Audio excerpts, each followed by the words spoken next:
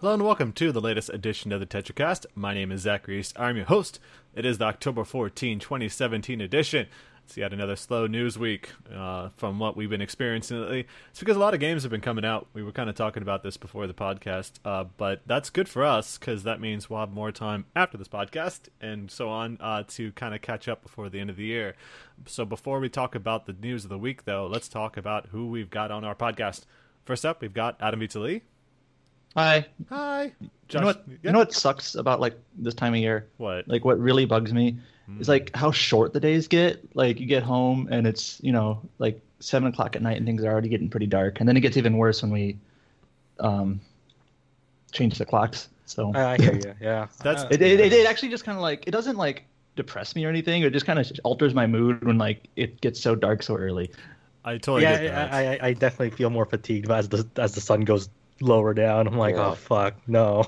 I Not think like this. I think the only thing that balances it out is that on the weekends I look out and I only get up when the sun's up. That's like my alarm clock because I don't have the phone near me because I just want to sleep. Because it's kind of hard when you have to wake up at 5 o'clock to go to work, and then by the time you're home it's 5 o'clock, and you're just like looking forward to going to bed. That's just how difficult it is to work at the job I'm at. We also heard the voice of Josh Torres. Hi, hello. Hello. What's up? Hi, Josh. Hey, it's been a while. Yes. Welcome 2 back. weeks. Yes, it's been a couple weeks. And then finally we've got James Glizio. Yo. Yo, I like to mispronounce your name every other week, so I'm glad at least I got it this time. So, yeah, so as I was saying, it's been kind of a slow news week ever since TGS. That's been kind of the story. But surprisingly, there's actually been some hot button issues coming up from this past week. A lot of it have to do with a certain Japanese publisher and its English localizer. But we'll get into that in a second. But first, as always, we'd like to talk about the news that we... Excuse me. What am I talking about? We talked about the games that we've been playing since the last podcast. So first up, Adam. Now, I know you have been playing some Etrian Odyssey 5. Actually, that game's supposed to be out this week, isn't it? Yeah, next Tuesday. Yeah, so it's in a few days by the recording of this podcast. And so... how's been your experience with that? We only briefly talked about it because we could only kind of, go over a little bit. I talked about it to a pretty good extent last week, so I don't want to, retread what I already talked about. Of course. But so it comes out next week.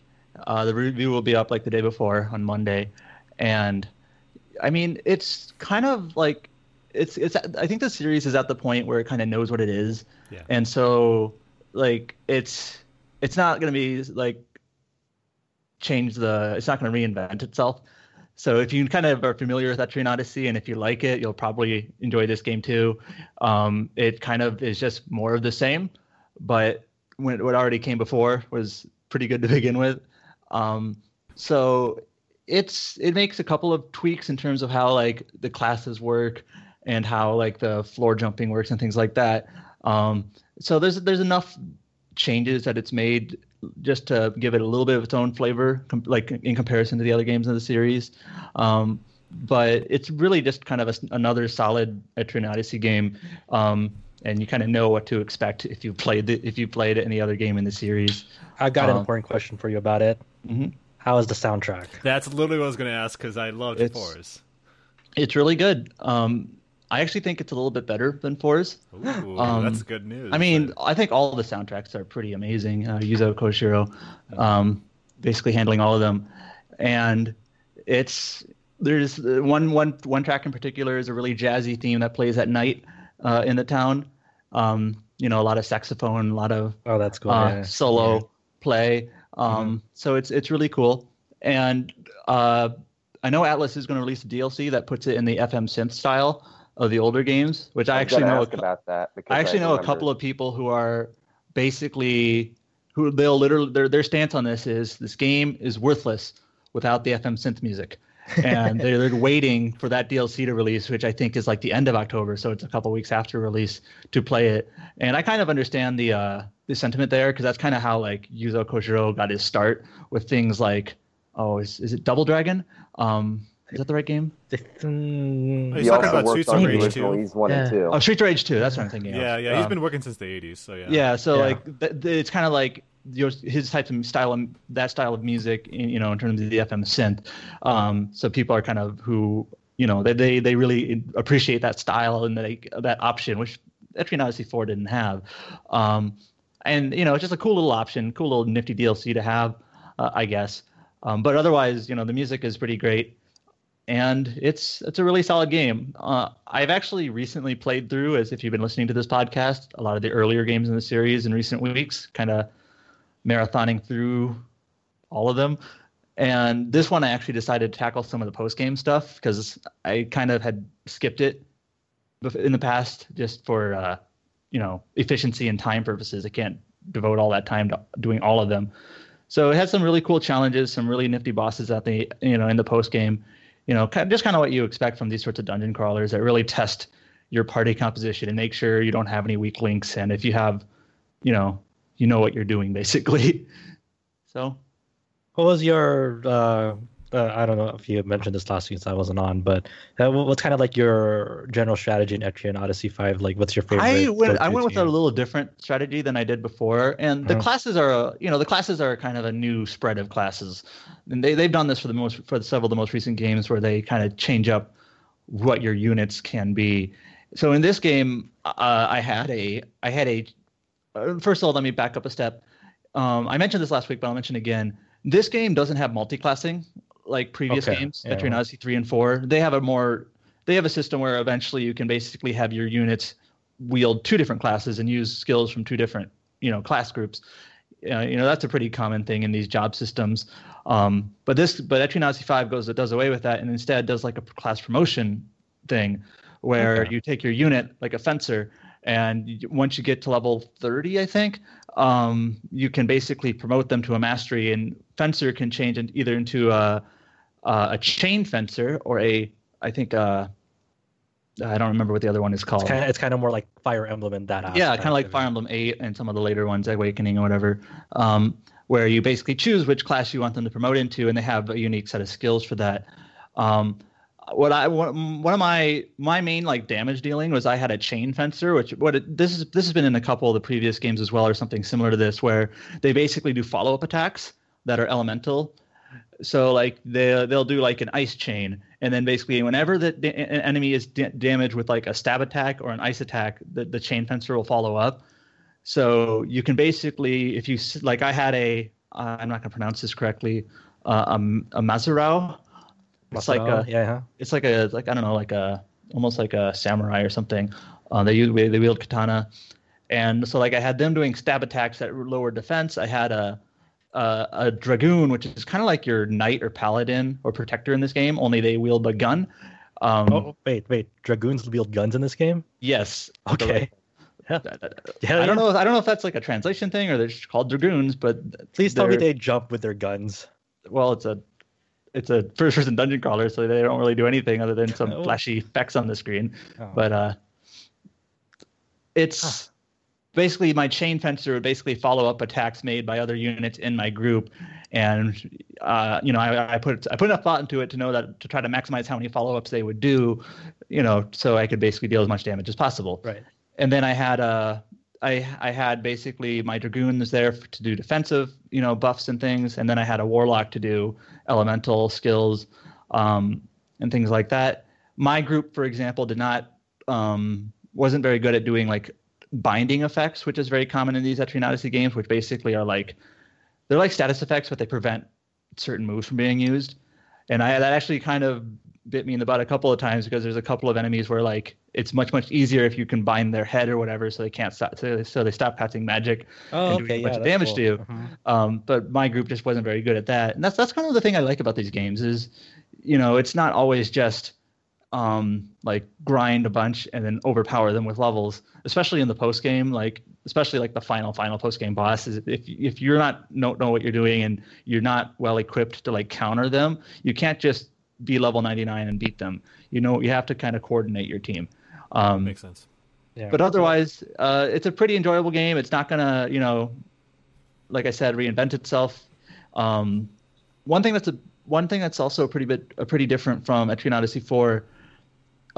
Is Zach the only one who's played Etrian Odyssey 4? James? I played it. Okay. There's no like airship like traversal anymore. Oh, okay. So like Etrian Odyssey 4 had like they had like dungeons separated on a world map, and you kind of had to get to the dungeon first, Of course. and then explore the dungeon. And so it was a little bit different than really every other game in the series, where like I think the biggest dungeon was like 3 floors tall, but there was multiple of them. Yeah. So this game, Etrian Odyssey 5, kind of goes back to 3 and before, where it's basically just one giant dungeon. There's no airship traversal, and there's nothing equivalent to that. A labyrinth. Yeah. Which, honestly, I think I just kind of prefer. I kind of felt like the airship traversal just kind of like, it was almost like filler in a way, just kind of like got in the way. Like, I just want to explore the dungeon. I mean, it's kind of like its own dungeon, and, you know, it's not like a big deal. It's just, it goes back to the kind of the earlier style. And this is actually one thing I didn't realize. Etrian Odyssey 4 had a different director than the other games in the series. Yes, I do remember. Where Etrian Odyssey 5 goes back to the original director, I think. I don't know the names off the top of my head, but it's a different guy basically running it. So I think you can sort of tell. It's a little bit more like the earlier games. But otherwise, it's, you know, if you don't like first-person dungeon crawling, you're not going to like it. But so you know how there's been like, you know, Etrian Odyssey Untold games that get like newcomers into like the older titles. Is Etrian Odyssey 5 like a good gateway to people who've never played the previous Etrian Odyssey games, or do you recommend they play a few of the earlier titles before hopping into 5? Okay, let me mention one thing. Mm-hmm. I actually didn't even realize this till I kind of loaded up Etrian Odyssey 4 to check something, but the Untold games basically sped things up even more in terms of in battle and just your walking speed even. Mm-hmm. So they're pretty snappy games in terms of moving around, and that carries over into 5. So it's a pretty snappy game in terms of battle animations. You can kind of hold down a button and they kind of go by quickly, and traversing through the labyrinth, you move at pretty good pace. Then I went back to Etrian Odyssey 4 just to check a couple of differences, and I didn't realize how much slower it was. Yes. Yes. Kind of going back to it, like, and that's not even as slow as like the original game, which is much slower in comparison. So Etrian Odyssey 5, in terms of like newcomers, it's going to be the snappiest game in the series. It's very quick, but it is actually very story light, and all the mainline games are. The Untold games add like a story element to them, but they kind of expanded a little bit from like 1 to 3, 2 to 3 to 4 in terms of what the story was like and how much, you know, dialogue there was and things like that. Etrian Odyssey 5 does actually reel it back even a little bit. So it's there's really some light character interaction, but that's about it. In fact, it almost feels like it has like a less of a storyline than Etrian Odyssey 3. What's the like just the brief setup of like the story? Like what's it's literally there's a mysterious labyrinth. They're not exactly sure of the origin of it, so they want you to explore it. Great. That's all to of the other point. Ones, yeah. Yeah. And like the thing is like there's a couple of characters you meet in the labyrinth, and like they have a little bit of a tiny storyline, like what they're doing in the labyrinth, which kind of culminates in like the third boss you meet in the game. And then once you beat that boss, which is like halfway through the game, then their story is done. Like it's and then you kind of go on to like a slightly new little light story for like the 4th and the 5th sections of the labyrinth. So it's just a very light plot. Yeah, so like, I mean, you kind of have to, if you're a newcomer to this series, you kind of have to understand that it's a very mechanical game, and that's just kind of how it is. I think that's people aren't there really for the story in Etrian Odyssey. It's definitely more for the gameplay. I mean, for a lot of people, this is kind of how I approach it with dungeon crawlers. It's that it's fun to be able to take the characters that you added to your party and create your own story. I should mention one thing.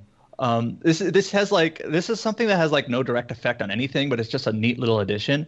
Is in the earlier games, you basically would pick a unit and you'd have 4 portraits to choose from. Yeah. And that was it. I mean, they were pretty good. They weren't just recolors. Like they actually had like 2 different male portraits and 2 different female portraits for each unit, and they actually had like slightly different stylings. It wasn't just like a male and a female with like different change of hair and that's it. But in Etrian Odyssey 5, they actually expand that where you have 4 portraits, and then once you pick your portrait, you can actually like change the unit's hair color. And it's actually there's quite a few colors to choose from, and not only that, like each hair has 2 different shades. Oh, with like highlights, nice. That's Yeah, so like you can pick whatever you want for your shades. You can do the same thing with the eyes, and there's even like 12 different skin tones. Wow. Okay. That's cool. So like you can, it's just like obviously this has no effect on like the game itself, like actually battling, but it's just kind of cool to have that little extra flair of personalization, and also you can also change your unit's like battle voice. There's a very light voice acting in the game. It's English only because there's really not that much voice acting in general, but you can kind of change your character's battle voice. They have like 14 different male and 14 different female types that you can choose from, or you can turn them off if you don't like voices. Is it so it's pretty cool. Is it like English and Japanese or just? No, just English. Okay. I'm sorry. That's what you said. Yeah. That's cool. I mean, that does seem like, to answer Josh's question, of course, that this does seem like the most accessible the series has been. Obviously, if you want a more story-driven game, you can get the Untold games, which are almost always on sale in the eShop. But if you just want the most, like, the essence of the Etrian Odyssey experience, seems like this will be the one. But obviously, we'll have to wait for your review to find out more, though.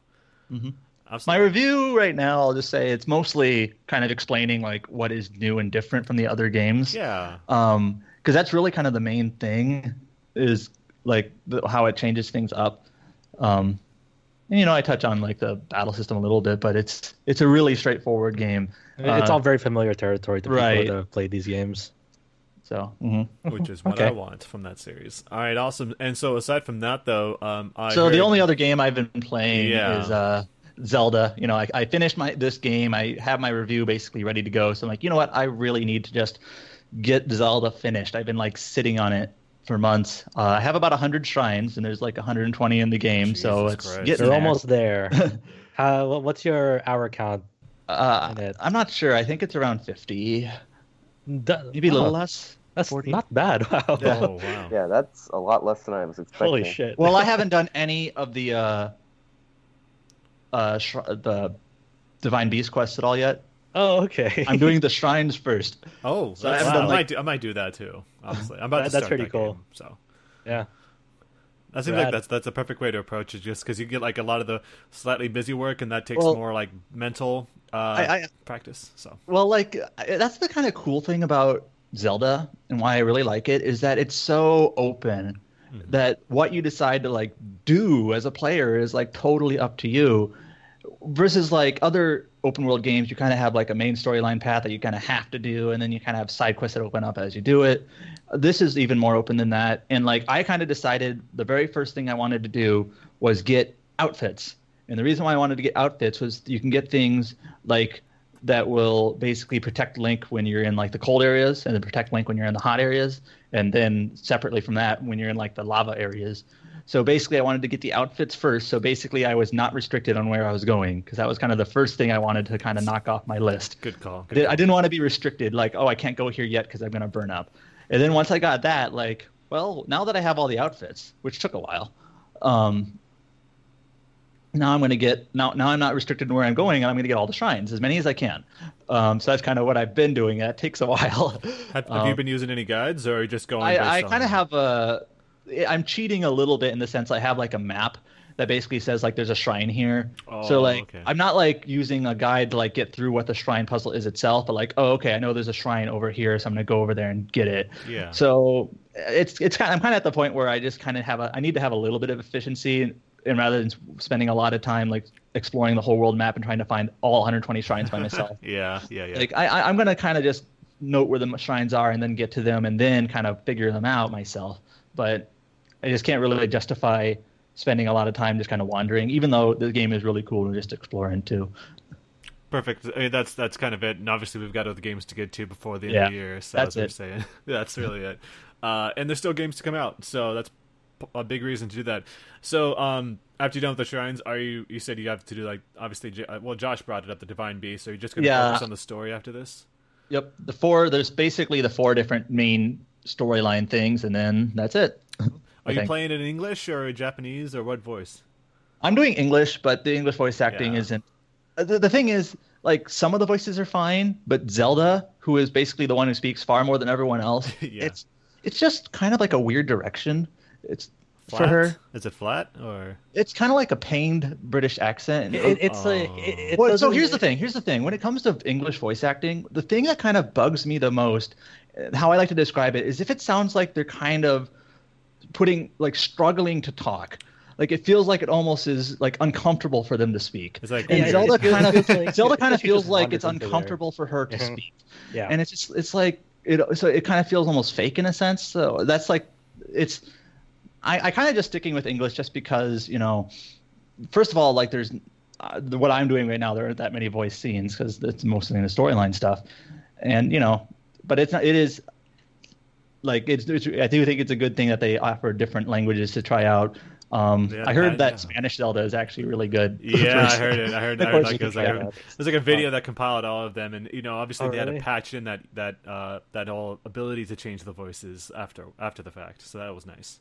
I think like 9 different languages. Yeah, so yeah, it's yeah. pretty cool. Like at every game localized be 9 different languages. I think that's really cool. Like back even when like Lost Odyssey released and they had like 5 different language tracks. Obviously not every game can do that, but I just think that's really cool. Yeah. And they can do something like It's really good. Obviously, for the people that live there, it's nice to be able to recognize, as opposed to just always play in English or only play in Japanese, that kind of thing. Yeah, I've always wondered, like, what kind of the voice acting scene is for the more smaller countries that don't have like their languages represented as much. Well, I think what I've heard, and this kind of makes sense, like Europeans tend to be more partial to like using Japanese audio because to them, both English and Japanese are foreign languages. So if you have to choose between one foreign language or another, you would go with the original, rather than like Americans where it's native or foreign. So it's a little bit of a different choice to make. Makes sense. Yeah, that makes sense. Huh, interesting. Well, cool. So you've got Etrian Odyssey 5, like I said, the review coming up this week, and then Breath of the Wild. You're deep into it, apparently. Yep. That's cool. So we'll move on then. James, I know you have been playing some Chaos Child. Now, this is a substantial visual novel that was only recently, it seems like, announced for localization, but you've been playing a good amount of that. Now, obviously, we can't get too deep into it because it's a visual novel, so story-heavy, and I'm sure people would not appreciate that if you talk too much about it. But in broad Definitely terms... not, especially since it just came out in Europe and it's not out in North America yet. So that was the weird thing I heard, but yeah. It's something PQ's done with pretty much all of their visual novel releases. They'll release it in Europe like a few weeks before it comes out in North America. Yeah. It's just something they do.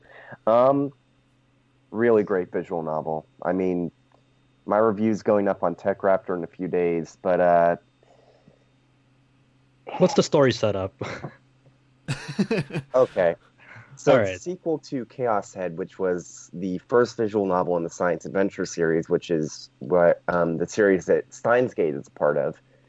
And while it's a sequel, it's not so much a game that you need to have read Chaos Head before you go into Chaos Child. Was Chaos Head ever localized here? No, officially. There's I a know fan fan translation, but only for the original release and not the upgraded Chaos Head Noah release, which most people agree is the version that you would want to read. The Chaos Head definitive version. To put in perspective, I believe there was only a few side routes in the original Chaos Head, and Chaos Head Noah adds a bunch of side routes that you can go for. Oh, okay. So obviously way more interesting, especially because I'm sure some of that stuff wouldn't get addressed in Chaos Child. Yeah. Chaos Child, the basis of the storyline is generally 6 years after the end of Chaos Head. There was this tragedy called the Shibuya earthquake that happened as a result of what happened in Chaos Head, and a bunch of the younger generation in Shibuya have been inflicted with what is described as a type of PTSD called Chaos Child syndrome. And so this whole Shibuya earthquake was horrible, killed over 1,000 people. It totally decimated the city. It's 6 years later, and I describe it without really spoiling things. This is about obviously the story begins from there, kind of thing, right? Yeah. Yeah. Basically, what happens is that going up to the Shibuya earthquake, there is these series of murders called the New Generation Madness, and all of the people killed. That's really good. Title to it. where all the people killed were killed in very gruesome, honestly, just weird ways. Like one was killed by having something like having their stomach like cut open and then something stuffed inside and then stitched right back up. Another person had their like brain scooped out of their head and shit like that. Oh. Yeah, Great. it's really messed up. And the thing that kind of brings the main character in Chaos Child into the story is there's a few at the very beginning of the story. You see the deaths of two people, and they're very, very odd deaths. And it just so happens those first two deaths coincide with dates of New Generation Madness cases from 6 years prior. And Miyashiro Takeru, the main character, notices that, and with his desire to always be on the right side of the information divide, he decides to start investigating these cases. And basically from then on out, as he gets more intertwined with the return of the New Generation Madness, that's how the story really kind of goes off the deep end. Huh, that's one hell of a setup. Yeah, it's really, really interesting. Like the setup alone's interesting, but Are there like because I remember back in Chaos Head, I did read the fans translation, just the original one, good handful of years ago. But I know there was a system in it that kind of had like this insanity or triggers are sanity still meter. there, yes. Yeah. Okay. So So- basically, the yeah, first you time you explained it. play through the game, or read through the visual novel, I should say, you're always going to see the same events. It's always going to end the same way. There's a common route, basically. Yeah, a common route. Mhm. And once you read the common route, then you have the option of discovering different routes for a variety of the game's female characters. So the way that you find those routes is that you view the positive delusions for any events surrounding those girls. So if Okay. you want to go on, for example, the character Nono Kurusu's route, then, if you want to go on her route, then you need to view all the positive delusions for her route and not view all the positive delusions for the rest of the characters. When you view them, is it like an option that they're presented with, or do you have to like, or is there like a device like the cell phone in Steins Gate where you have to like kind of know when to check it? You'll know when you're going to have the option to view a situation positive or negative because the screen will flash and you'll have two circles, one blue, one red, go to separate sides of the screen, and you'll see the outlines of those circles. And then that's when you start to choose whether or not you want to activate or skip a delusion trigger. Okay. All right. So it's very obvious you're not going to miss anything because the game makes it very obvious that a delusion trigger can happen at this point. Okay. Again, don't want to spoil anything, Yeah. but How long does it take to like read like one route, like comment, and then one person's route? I tend to read visual novels and text-heavy RPGs pretty quickly, so I hesitate to really make any strong statements about the length of the game because How about you then for speed readers? the first route, the common route alone, took me 30 hours. Wow, holy shit. And basically, I know that Kotaku, when they did an import review of it, they said the whole game was like 70 hours for them. And for me, getting the true route took me 53. So 70 hours for someone that's not a crazy speed reader does make sense. Okay. That's It's a long visual novel. yeah. Yeah. And you don't need to have read Chaos Head to get into it. You do not. Okay. Yeah, that's- There's references, but basically any references that you need to know, the game explains for you anyways. Okay, that's good. That's cool that like they're bringing more of these science adventure visual novels here because for the longest time, 5PB and Mages have been kind of coy about the prospect of unofficial localization for them. yeah, over here. we get the anime, just not the visual novel itself, which is kind of annoying. That's when you get one of the other. I guess to wasn't there sum it all up, I definitely want to say that Chaos Child, of all the science adventure visual novels that I've read, is probably my favorite. Wow. It's Cool. better than Steins Gate. I'm going to say that. Dang, Mm. that's a tall I mean, order. I tweeted out something a few days ago where I basically said that Chaos Child is probably my favorite VN I've ever read, and I wasn't joking when I said that. What platforms is this available on? Vita and PS4. Okay. Still the Vita, man. I'm glad that the Vita's still getting games, even if Is it's there visual novels. is there cross save support for people who like want to read this? Okay. No, that's a shame. Not that that's a big deal, but that would be kind of nice. That actually makes a lot of sense to have something like that in a visual novel. Is there any other visual novels that actually do that though? Cross save? I don't know. Not off the top of my head. I don't know. Yeah, because I mean, the only thing I could think of is like Utaro Ramona, but that's not quite the same. That's a strategy RPG. I mean, I don't read much visual novels, so maybe like they're everywhere with the Otome like releases, but I have no idea. Maybe, but a lot of those recent releases have only been just a platform. Vita exclusive. Yeah. Oh, okay. Yeah. So, but that actually, I think that'd be a great idea, just to be able to take that wherever you go, or just put them all on the Switch where you can take it with you. So, And just the last thing, like how's like the translation, localization? Yeah. Of this game? The translation's good, except for a few some minor, some major problems. But I think the meat of the localization is very good. You have some typos. You do have some places where the grammar does seem to have some issues, like punctuation. That sucks. The major problem I do have for localization is that there are some things that aren't necessarily text in the text box that isn't translated. Like early on in the game, like in the first murder you see, which is literally the first thing you read in the entire visual novel. So it is technically a spoiler, but it's like first hour spoiler, so not a big deal. You'll see these not Nico Doga comments scrolling through the screen. Those aren't translated. Those are still in Japanese. And then later on in Kazuki's route, there's one section where you have to mark places on a map, and you're given these street addresses and like area names to guide you, but the actual map itself, all the locations are still in Japanese. oh shit, that that's sucks. stupid. That's bad. Yeah. That's basically the worst problem. There's also two lines right at the very end, like right at the climax of the game, where basically right as things are again at the climax of the game, there is a kind of mini cutscene where you see two lines. Like if you've read through Steins Gate Zero before they released the patch translating the very ending of it, it's kind of like that. So it reminds me of like Tokiden, where like the final cutscene was if you played in Japanese, you couldn't actually. I think that was the only choice, is that it was still in Japanese and they didn't put subtitles, and you're completely lost. You're like, wow, this was great. That reminds me of when I was going through the first Nights of Azure. Like the encounter you have with the final boss of that game, that whole scene doesn't have subtitles, so it's just in Japanese. It's like this kind of like an important cutscene, you know. Yeah, and it was fine. I could understand it, but it's just like, man, I don't know to about be fair this. about the climax in Chaos Child, it's not really plot relevant information. It's just literally two lines. Okay.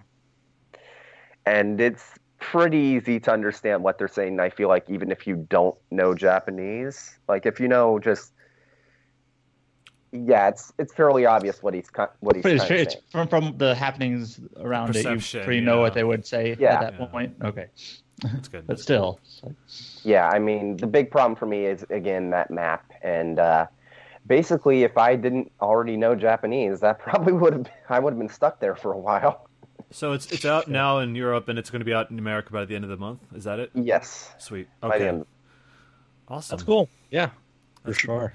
And also, I see that you're playing some Titan Souls. Now, I actually beat that game back when there was like a new PlayStation Plus title, and really enjoyed it. As far as it was basically like Shadow of the Colossus style boss rush. How's that been treating you?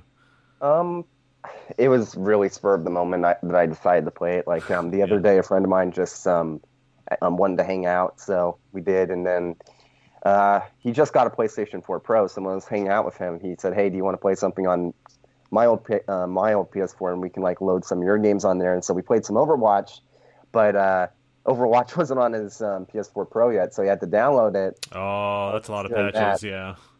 While he was waiting for that to download, I was like, you know what? I'm gonna see if I can play something here, and I remembered, oh yeah, Titan Souls is a small game that I can download quick, and I remembered it looked kind of interesting, so I downloaded it, and I went through basically the entire game in like a single 2-hour sitting. Yeah, dude. It's pretty short. It's very short, but I really liked the boss battles. It's really makes you feel like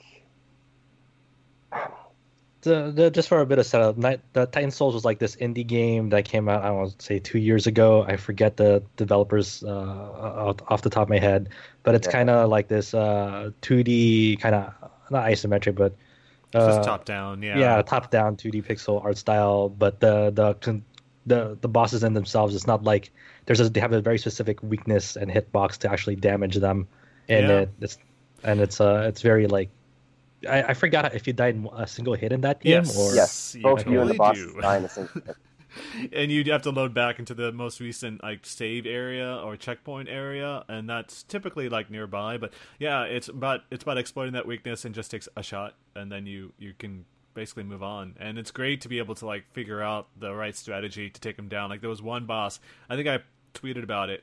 I beat it in 10 seconds, just by like randomly figuring it out immediately what his weakness was and just catching it like on a trick shot. So that game was really fun, and it was, like I said, it was free on PlayStation Plus. So anyone who actually picked that up before just never tried it, it's definitely worth playing. If that, it's only like 2 hours long. Yeah, it's the bosses are challenging, but I wouldn't say it's too difficult because again, you only have to hit them once. So once you figure out what you need to do, it doesn't take too long to figure out how to actually finish them off. It's timing, it's a lot of it's just timing based, and so once you figure out the pattern of the boss or their tells, then it's pretty straightforward at that point. Obviously, just the one hit, one kill aspect of it, you die in one hit. That is the biggest challenge of it all, especially as you get near the end. Sometimes those bosses can be super weak, mean to you. they're just like cheap.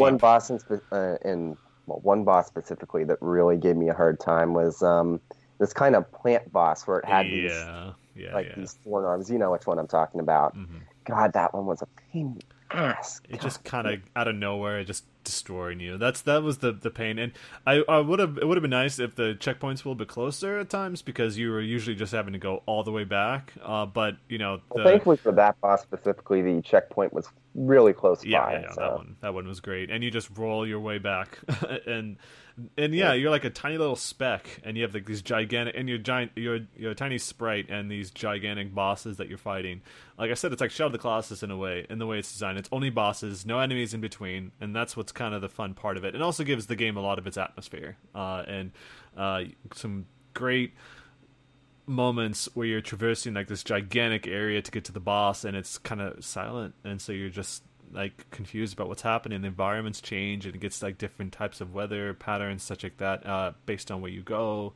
It's a pretty cool game. That's kind of the gist of it. Yeah, I'm glad that I finally played it, because wouldn't have played it otherwise if I didn't have nothing else to do. So that's how I got through Fury. Like I was over at my parents' house like last year, and as I was waiting around with my little brother, he had Fury installed on his PS4, and I did a few hour sittings. Well, one sitting, several hours with it, beat it in one go.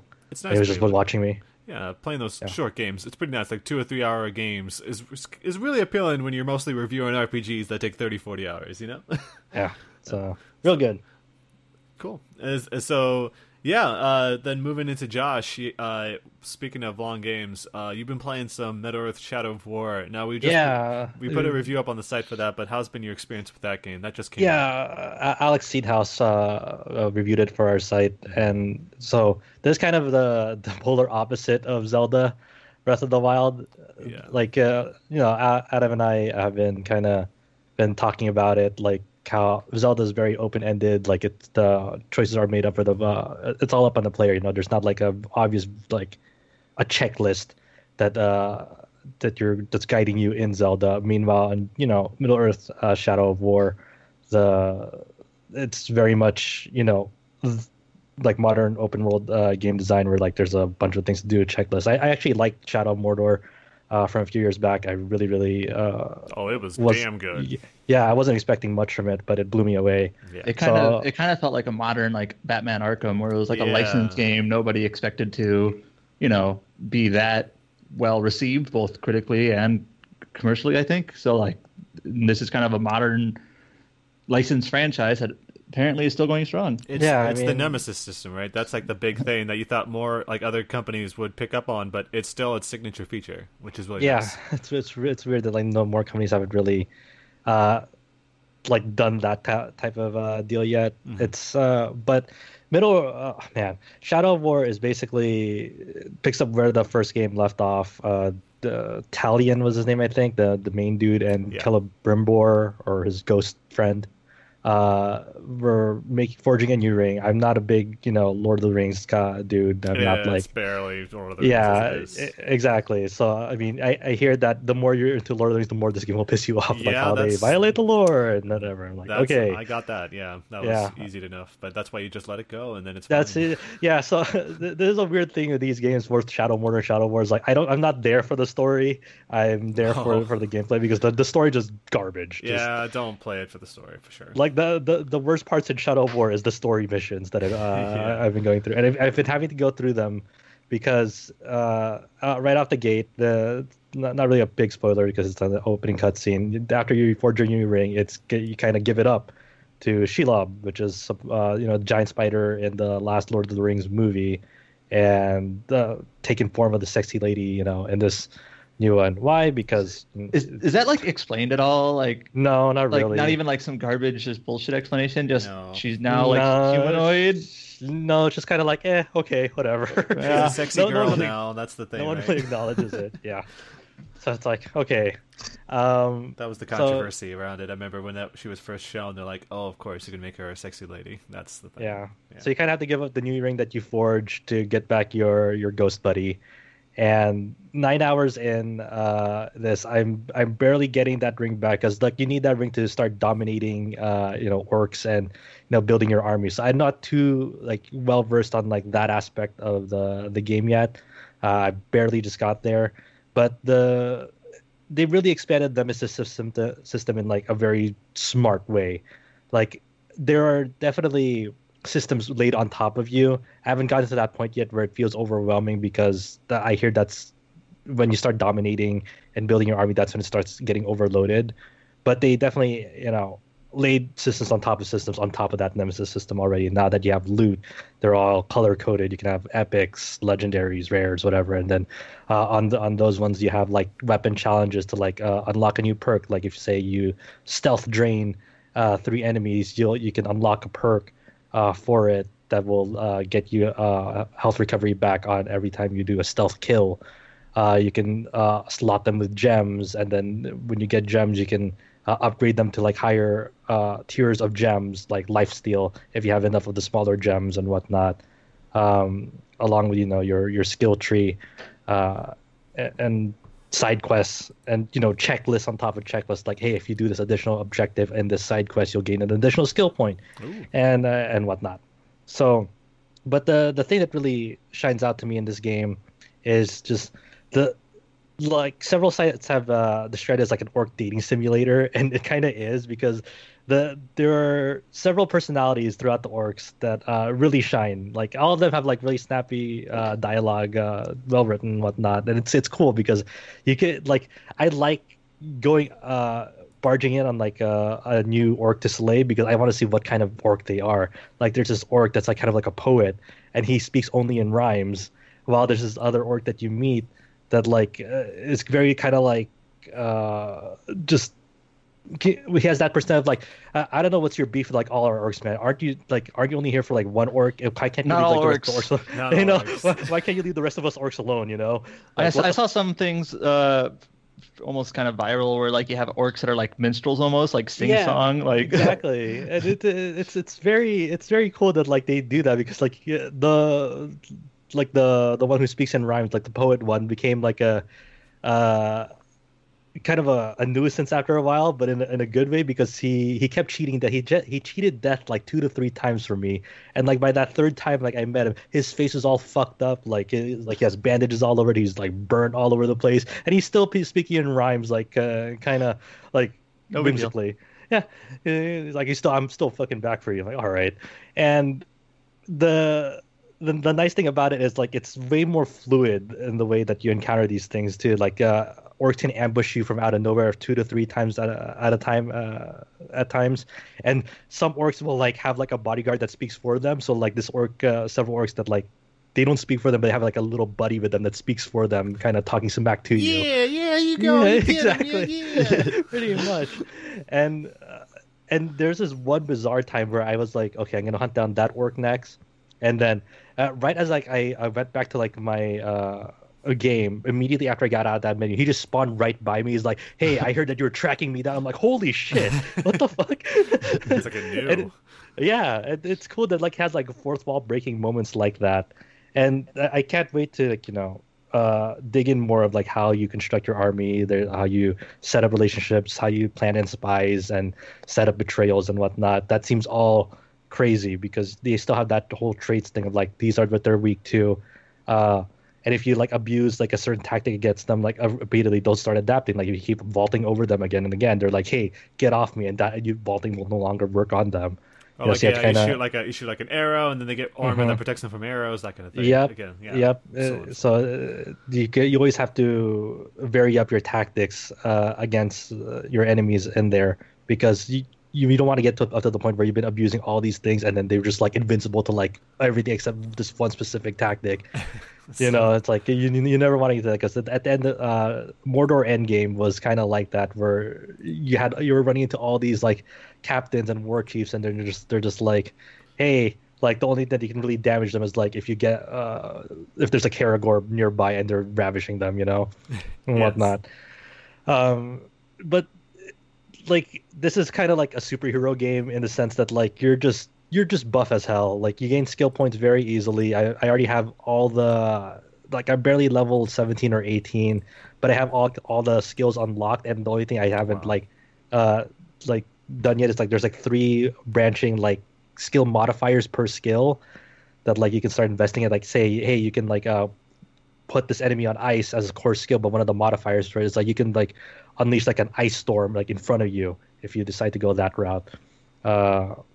It has all the it's just very open ended. I think the thing that is I still feel weird on, but I think I like it as time goes on is there's no longer the big open world maps that you had in the first one, or the 2 big open worlds.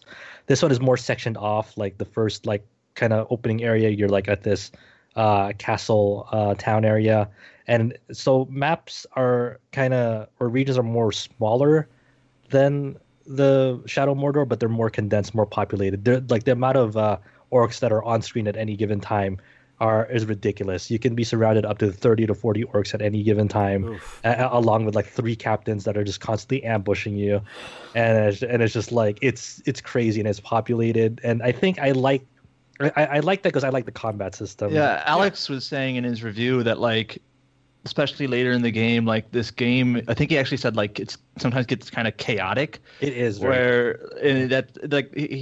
that's kind of like a good thing because like, and he kind of said the same thing. Like there's just so many layers of like complexity to like the I don't know, the gameplay design and the combat and everything. So like it's kind of frenetic and chaotic, and it just kind of works in its favor. The stuff to do. Which is right. Which is better than most like big open world games where you have to go like for distances without anything to do. So I mean, this is also like one of the weird ones. That's kind of a weird takeaway from the Mad Max game that Warner Brothers did. Is when you climb up towers to go purify this $10 or whatever, to go reveal certain portions of your map. After you like purify them, you're taken into this kind of like mini game where you have to like search for all the side quests and other collectibles in an area. Like you'll scroll around like the area, and your controller will start giving vibrations and hints of like this encompassing circle, and you're saying, hey, you're close to finding this thing, and it's just kind of like boring because I kind of wish it's like pixel hunting. Yeah, after you purify an area to like reveal part of it, I just want all the things to like be filled in. I don't want to spend like the next 30 seconds like, hey, where's everything in this area, and it does have like a checklist at the top saying, hey, there's like 3 like collectibles nearby, hey, but you have to spot them on the map first, and it just doesn't bring much to the game. It doesn't add on anything. It's just a lot of fluff. It sounds boring. Well, But other than that, like the actual gameplay itself, it's still very engaging. The story is forgettable and not really like story quests are just kind of take him or leave him. But everything else, like interacting with the orcs and the nemesis system, is still the best part of that game. And I'm curious to see more of it. And it's kind of crazy, like the big army building thing that was like pitched as this game is like now unlocked for me like 9 hours in, and I was like, wow, took a long way to get here. I like in retrospect, I probably should just mainline story missions, but I like doing side quests. Like if they're there and I can get to them, I'm like, okay, I'm just gonna fucking do it, Well, I'm sorry, go ahead. And the neat thing about this too is like it goes a little bit more into Celebrimbor's backstory. Like several side quests will like have you controlling him like back when he was still human or elf, instead of like an undead grumpy man. So you kind of have a little bit of backstory to him, which is kind of cool, I guess. And I guess the other side of the equation that people always want to like when it comes to this game, and the only thing that you hear about of it is like the loot box aspect of it. And the loot box in this game is there are several kinds of crates. Some will give you gear, which you should never actually open or like buy, because you get so much loot drops from like just playing the game normally, like off of captains and whatnot. And there are also loot boxes to like get like legendary orcs on your side for your armies and whatnot. And this all feeds into like the whole debate of like there's this post game called Shadow Wars, and apparently through this post game you can find the true ending. And I don't know exactly what that entails and whatnot, because once again I'm barely getting into that aspect of it.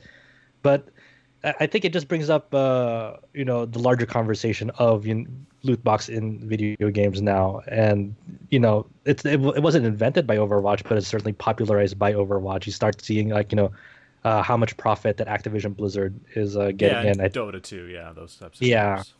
They bring in, I think it was reported to like be around $3 to $4 billion in just loot boxes alone. Yeah. Now, in Shadow of War, can you like spend like real money to get the loot boxes? That's you could definitely spend additional real money to gain like gold currency, to use that gold currency to buy loot boxes. And I was looking at the exchange rates and whatnot, and that it's kind of I don't know exactly how much how much of the loot boxes affect the end game. I don't actually have a clear picture of the bigger picture, but you see it in other games like Forza 7 now.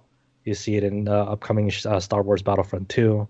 You see an aspect of it in Assassin's Creed Origins, but I believe in Assassin's Creed Origins you can't buy the currency I like Horizon. Like it was actually kind of weird. Like Horizon, like in one city or maybe two, like in not very many places, you can buy kind of like these randomized boxes with like in-game like part money. That's like in-game money, not your own money, just the in-game currency. But like it's not really a loot box, and also it's kind of like not necessary at all. Yeah, mechanic. Like I think like by the time maybe I'm just oblivious, but by the time I like found the vendor that has that sort of thing, it's like I don't need any like random equipment at this time. Well, anyway. I got to ask then. Overwatch made this an amazing part of it. How's the opening animation for the loot boxes in Shadow War? They're kind of bland. To be honest. I don't want to spend any money on that shit. I saw people likening it to what's the slots? Shiny and colorful and sounds and I mean all that jazz. But like you're if you've already played like Japanese gacha games, you're already spoiled on opening animations for them, because I don't know, man. they go all in on that. When you go to like Grand Blue and Fate Go, they're just like, Fate Go is like a big burst of light. At least with like Grand Blue, it's like, hey, there's like a shining crystal, and you don't know because the colors on the outside. You can tell immediately if you got something good. Overwatch, it's like they play around with the seasonal events. So like now it's like it's like one of those candy, what do you call them, baskets? I don't know. That's like it's like a jack-o'-lantern, and it just bursts open, and you get what I got, which was complete shit. I've opened like 11 chests. I've gotten nothing so far in that game. So but I know there's obviously probably loot boxes are here to stay. I think because when you think about like the rising cost of development in games, they need to try to maximize their profit margins, trying to get money back from their investment into developing the game. Games and for you know service. it's also just highlighted by the fact that from the PS3 to PS4 generation, there was no rise in like retail copies. It's still $60 and whatnot, and just because in America, let's be clear, it's gone up in Canada and Europe and Australia and all those other places, but yeah. But it's tough because obviously we don't spend like extra for games like when we buy them new, but yet the cost of development in games is just skyrocketing. It's getting to a boiling point, I imagine. But so they use these loot boxes to kind of make investments safer, try to recoup the cost of development, because it's an all too common story these days. Tragic, but say what happened to Mass Effect Andromeda. That game cost millions to make, but it didn't sell back. Obviously, how much it meant in development. So you see that studio quickly go under. You saw layoffs. You saw people leaving. You saw people getting and it's just. You see it too often that like a new game comes out, it doesn't do as well in its first 3 months. So you see that press release one day that says, "Hey, we let go, like 30 of our staff members. We wish them the best, whatnot."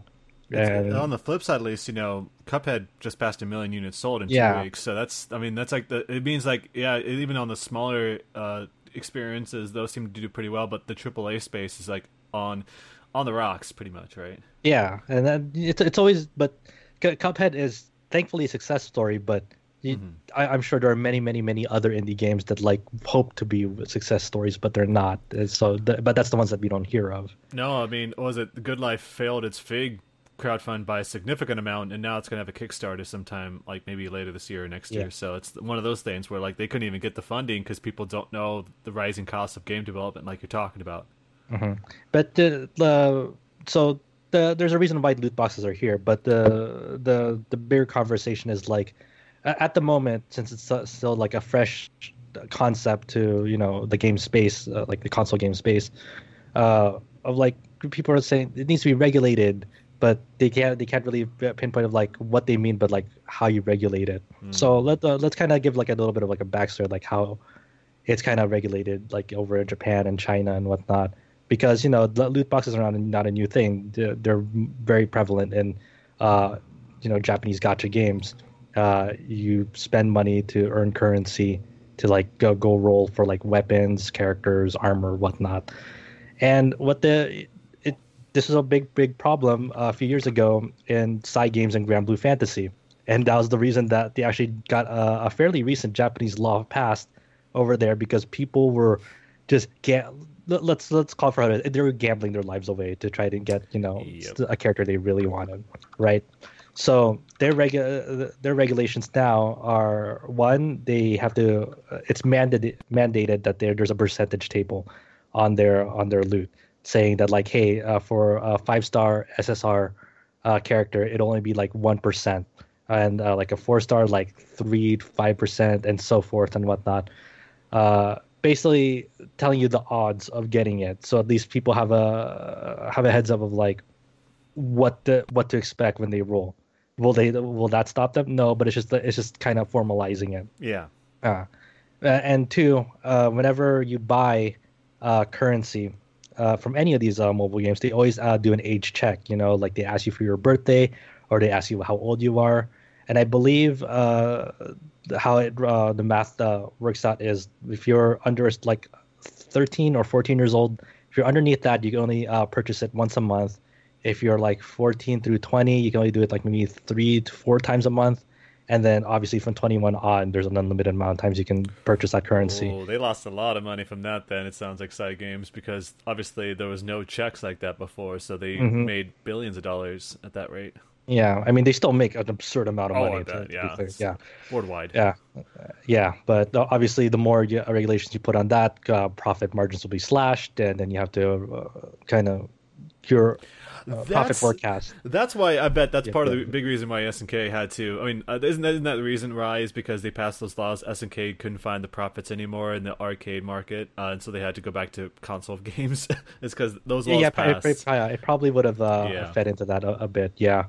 And because when you gambling is technically illegal in Japan, but there are certain loopholes around it, especially the pachinko machines where you're basically doing a slot machine, but you're awarded balls that you can exchange for currency. Yeah. And then so you still get a payout for it, but there's just a middleman in it. And so when people ask for regulation here, like the at best, how this will shake out after a couple of years is that we'll finally get kind of the loot percentage tables in games. And there's nothing inherently wrong with loot boxes if it's like cosmetic only. Like if you were to at least implement it, I'm still kind of on the side of like I don't like the concept of loot boxes because they're predatory to like the instincts or gambling tendencies latent in people. Even if they aren't gambling themselves, they employ many of the same tactics that gambling. Yes. It's still like caresses that part of your brain that says, hey, I need to like roll more, I need to roll one more, I just need to like if I can just like spend this amount of money and roll like 3 more times, I think I'll get it. And if you don't get it, you just want to you fall into that vortex. Oh, right. Yeah, I mean, EA and 2K games are blatant with that, especially like the new NBA 2K18. It's all over the damn place. Like loot boxes and currency purchasing, and of course their special cards and stuff like that. That's huge, and it's gambling. It's straight up gambling. That's all it is. And kids are playing it. Yeah, and that's the thing too. Is there's no age gates as well right now, which the gacha does have age gates. Will people? But much like how when a video or page restricts your age, if you're 13 years old, are you going to say, oh yeah, I'm 13 years old? I'm like, oh no, I was born in like 1978. Oh yeah, the age gate is purely just for the government regulations. It has nothing to do with like if you lie, they can't really do anything. They don't check for that. So, but it would be a nice first step to like at least get some of that same implementations in place of like of an age check and a percentage table. Will it actually? But will anything actually solve like the inherent psychological aspect of loot boxes? No, unfortunately, because once you start rolling those out, you're already making the commitment that you want this thing to be profitable for however many years on end and whatnot. It's kind of the difficulty, of course, is you're comparing free-to-play games with a game like Shadow of War with $60 plus those loot boxes. That's kind of, and it's all up in your face too, which is I mean it is kind of pretty up in your face. Like I saw footage. I saw that. When you go to the main menu, it'll advertise that. But it's also like hey, kind of unrelated, but it just reminds me of a conversation I was having with my friend the other day, like when I was with him and playing like Titan Souls and whatnot. We were both on this party with a bunch of our other friends, and pretty much everyone I talked to, and they're not even huge gamers, but everyone I talked to in that party basically said they're outright avoiding games with loot boxes in them nowadays unless they're free to play, because they're really sick about how every game is getting those freaking loot boxes nowadays. Yeah, I have group of friends that that are the same mindset. So like there's a really tough situation because obviously publishers don't want to developers to go under, but they need those developers to meet a certain margin of their product as well. And the most obvious answer right now is obviously the trend of loot boxes. So we'll probably see that that is an ongoing thing in the next few years. And also it sucks that they want more after your initial $60, but at the same time, if you purchase Shadow of War for $60 and you really really really love it and you want to play more of it, then definitely if you want to support them, and you want to and you're willing to part with $10 to $15 to go throw at them for loot boxes, that's that's fine. That's your money, and there's nothing wrong with that. But I think it's just more of the core issue of loot boxes and what it does to people. And it's definitely not, these loot boxes aren't catered for us who are very big into games.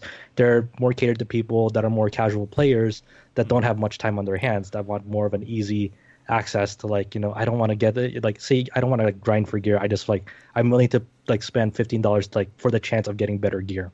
Yeah. I feel like that's a bit disingenuous though, because who's to say that there would be that much grind in the first place if the loot boxes weren't in there?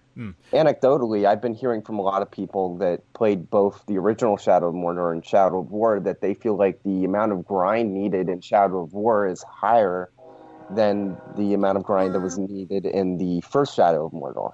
I mean, you're saying that, it's there for the players that don't have as much time. I feel like that's very disingenuous because they could just design the game so that grind isn't really as necessary, or that if you choose an easier difficulty, the grind is a lot easier.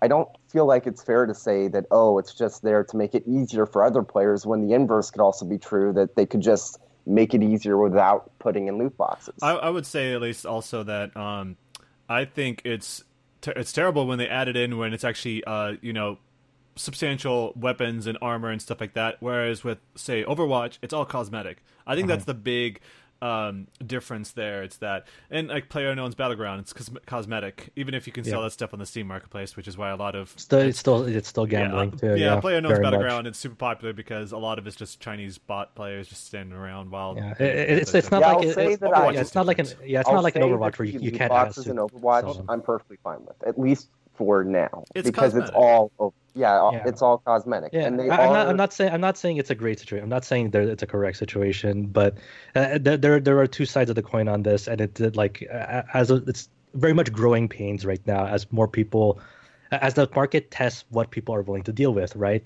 And that's why publishers are definitely taking more of a bigger risk to see what people are willing to tolerate, and that's a really bad thing to say, but that's kind of, you can feel the truth in it. I'm sorry to cut you off, but I just also want to say at least that it's kind of hard for me to feel that interested with Shadow of War, because at least with Overwatch, Blizzard's giving out like free maps and characters and things like that.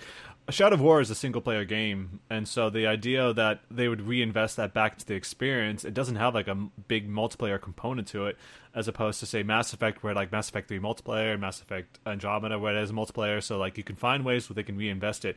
With in Overwatch, it's like they get a lot of stuff added to it, so you're getting $60 plus a ton of extra content on top of that. With Shadow of War, it's kind of just there, Same with like Assassin's Creed, it's just there, so it's kind of. I just don't know whether this is the kind of situation players where like you can encourage don't really get anything out of it.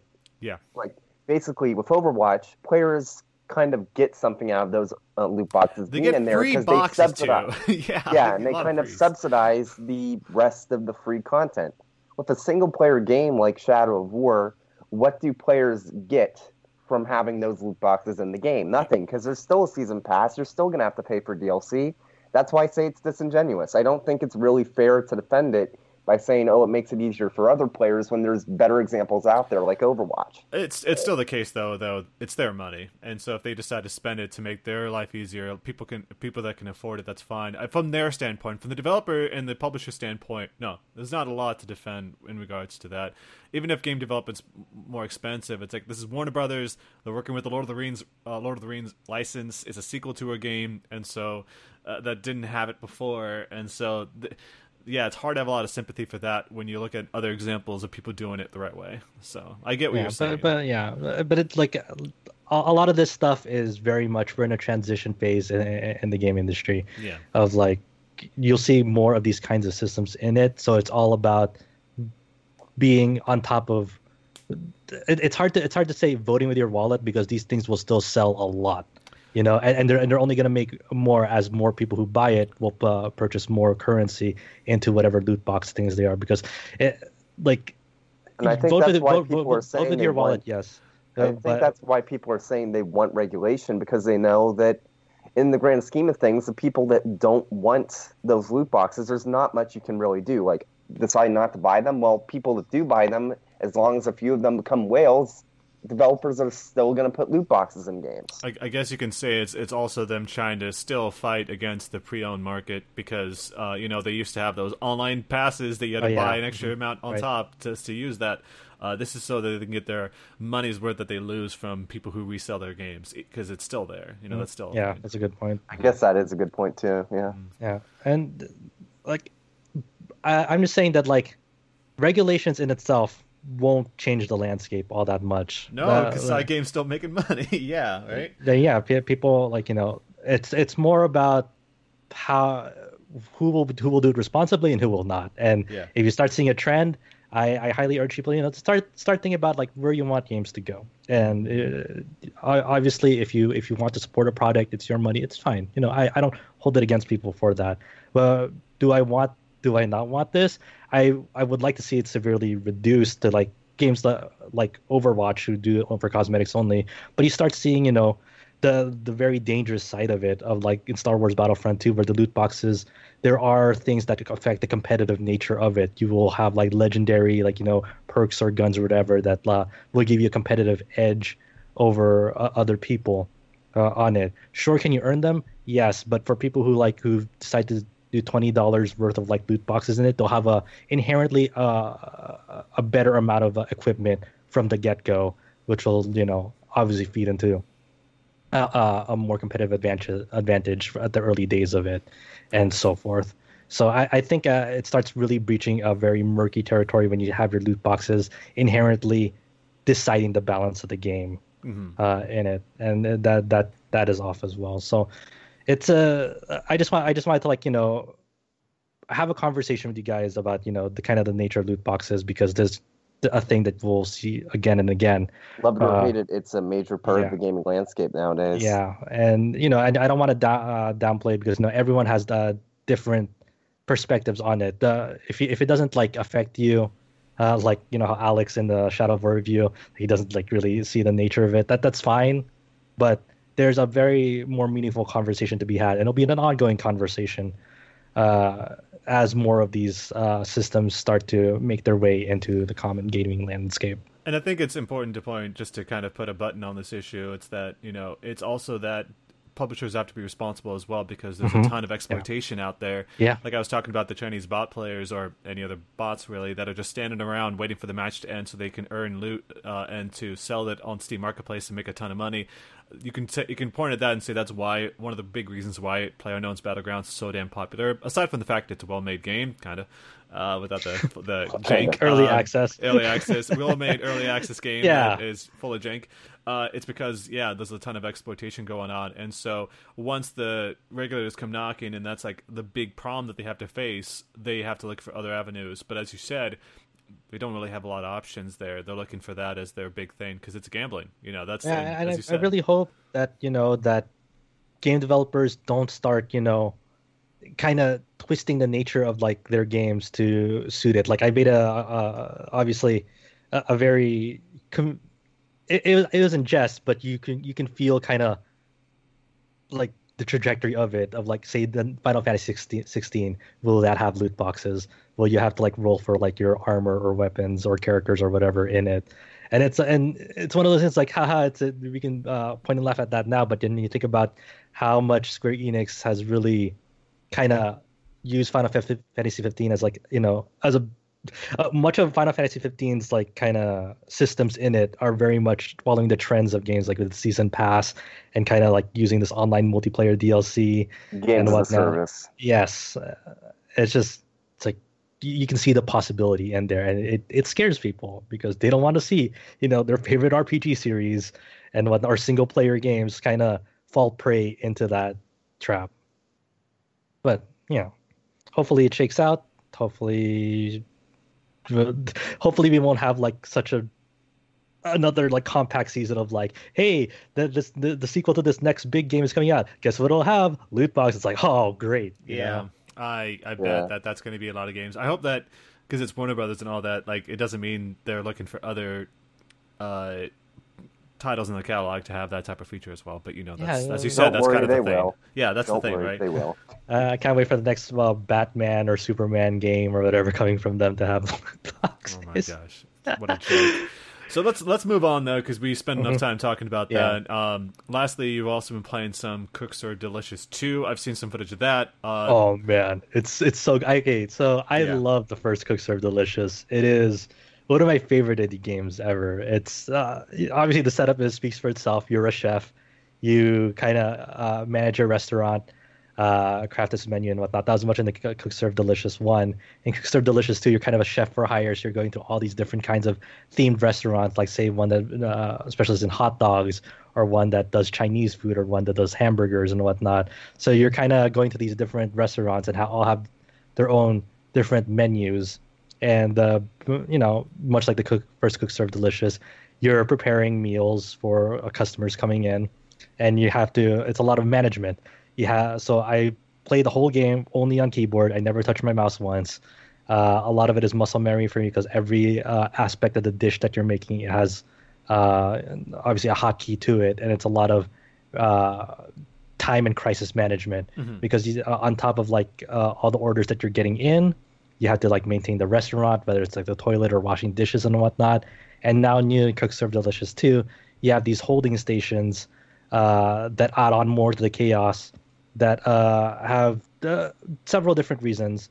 One is like to prep like meat patties for hamburgers, so you don't have to like go through the process of that for each and every single individual order. You can start prepping the burger off the get-go if they're at a holding station with several patties already, or like there'll be ones that are mandatory to make at a holding station first, like maybe corn dogs, for example. So all you have to do is like kind of dress it with a ketchup and mustard. And another aspect of the holding station is like side dishes, like tater tots and French fries to keep customers at the counter longer before their order starts ticking down. So instead of having the order tick down at like 20 seconds, if you make some side dishes, you can probably extend that by like an additional 30 seconds, so you can like get to other stuff first before you tend to them. And it's a lot of kind of you're taking like 7 simultaneous orders at once.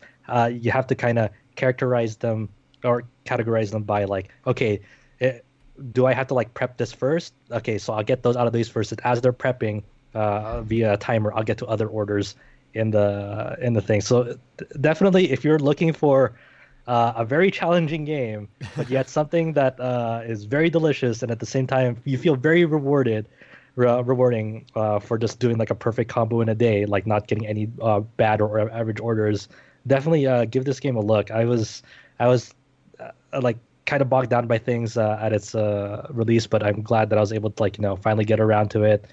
And it's a lot. There's a lot of like content of the game now, because there's like at least 25 to 30 like different themed restaurants, all with their like own menu. So there's like a shitload of like different like food items to like actually memorize and get the feel for, because they all have different difficulty levels. The more time or the more stages you complete in them. Yeah. So it's only going to get more difficult, and you have to be really on your game when it comes to memorizing what kinds of dishes they want from it. It's a fantastic game. I'm really liking it a lot, and man, it is tough as hell. Have you played the multiplayer version of it yet?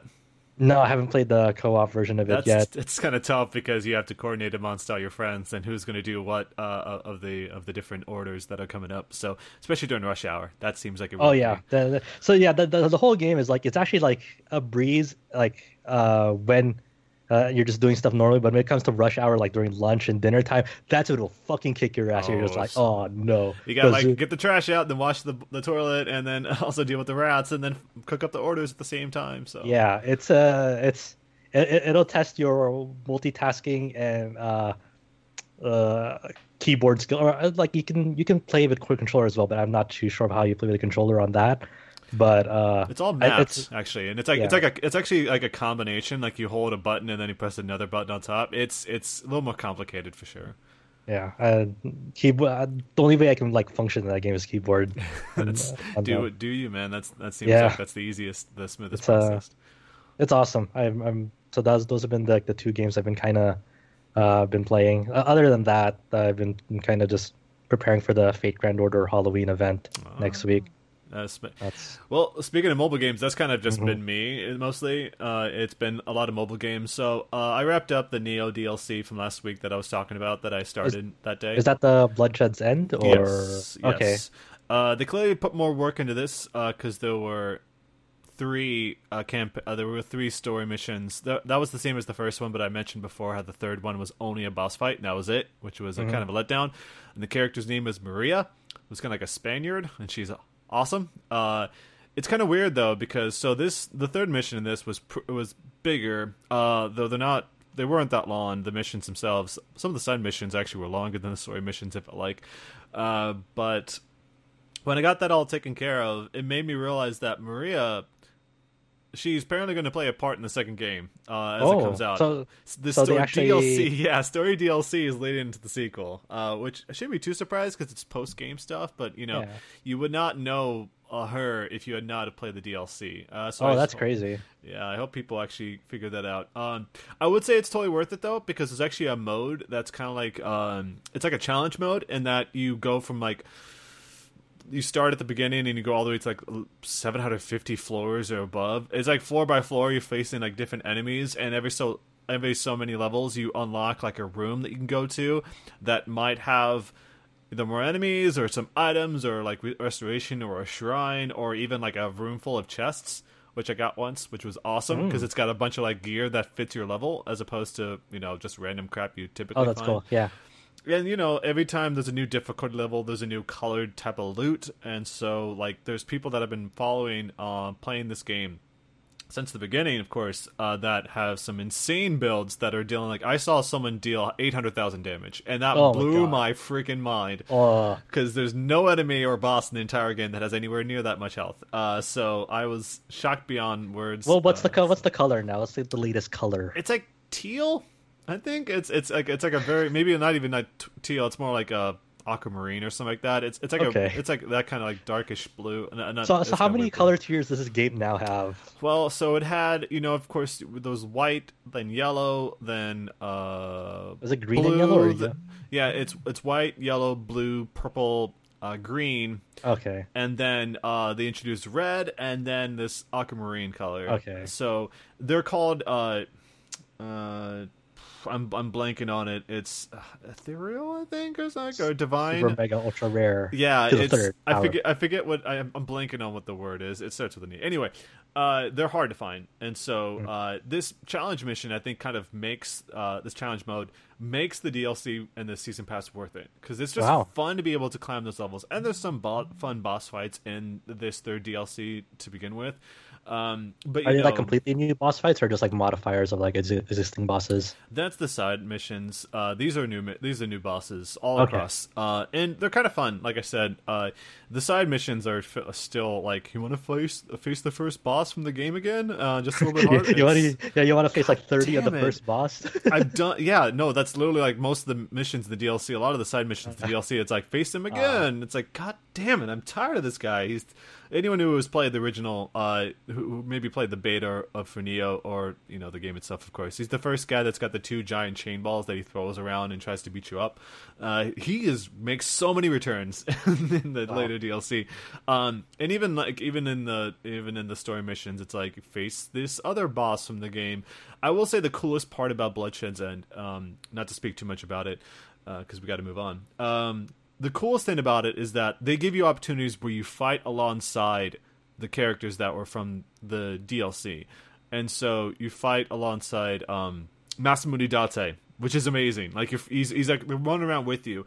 So I didn't know. I thought you were able to do that like if they're at their own DLC. Guess not.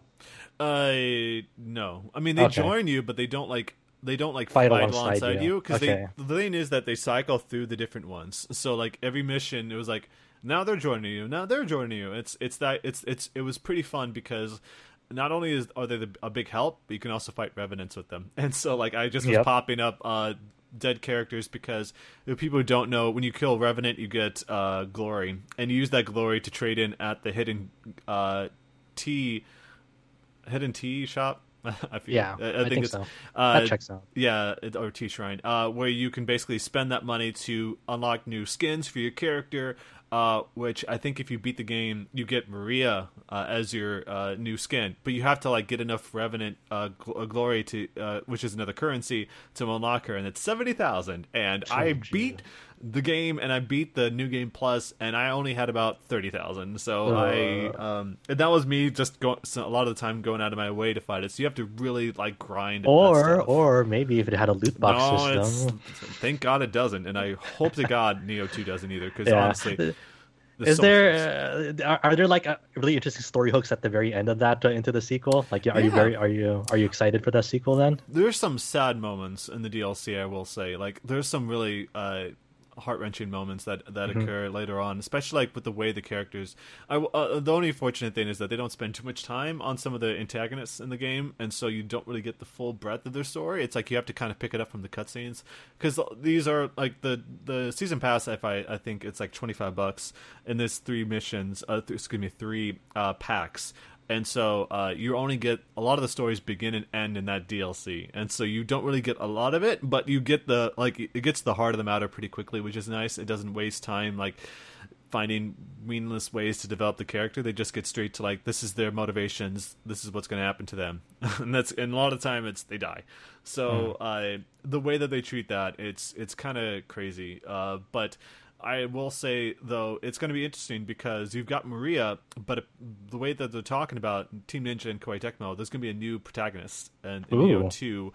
So William's not going to be there, but maybe the other characters will be. I don't know. I mean, the other like friendlies, because Maria, because she just leaves. I mean, that's a spoiler, but she just straight up leaves, and so you don't know. Like, you're going to see her again. Clearly, you just don't know what time. Okay. Because they could play around with the setting as well. It might not just be what was it, the Edo period maybe. I think that's when it was set at, the Edo. It might be a totally different period in time, so we could get to the point where it'll be like, Way of the Samurai. It'll have like the introduction of guns and stuff like that. Like, that'll be kind of crazy to see. It'll be steampunk era, futuristic with cyborg Maria. I would be totally into that. I mean, to be fair, like, Neo's got guns, so I don't know what I'm talking about. It's got cannons and rifles. But I would say that, if they did like cyberpunk Neo, that'd be kind of good. I'd be totally down to that, because you got laser swords. It'd be Freddy Cesar Online, but with Team Ninja, because has Team Ninja ever done a cyberpunk game? I don't think so. They've done no. I mean, Dead or Alive has got some elements, but that's not. I can't think. It's like, what was that game that was on PlayStation 2? Adam might know what I'm talking about. It's like Crimson Skies, I think it was. I forget what the game was. Not Crimson Skies. Seas? It was Crimson Seas. Yeah, it was like that weird, like, there was also that stupid like Seven Samurai knockoff. There's like Seven Samurai 20XX or whatever. I don't know. Oh yeah, that's right. You remember that? That was like straight up action RPG. Oh my god, that game was so bad. Or that was it, Samurai Musashi Legend. Oh yeah, I'm just bunch of garbage. I will just say, I wish there were more mashup games like that, because Atlas did like a game called Samurai Western, and that was like, it's bad, but it was really good at the same time. Wasn't that kind of like, it got like the little bit of grindhouse feel? Maybe I'm misremembering, but I do know that there was like some really stupid moments in that game.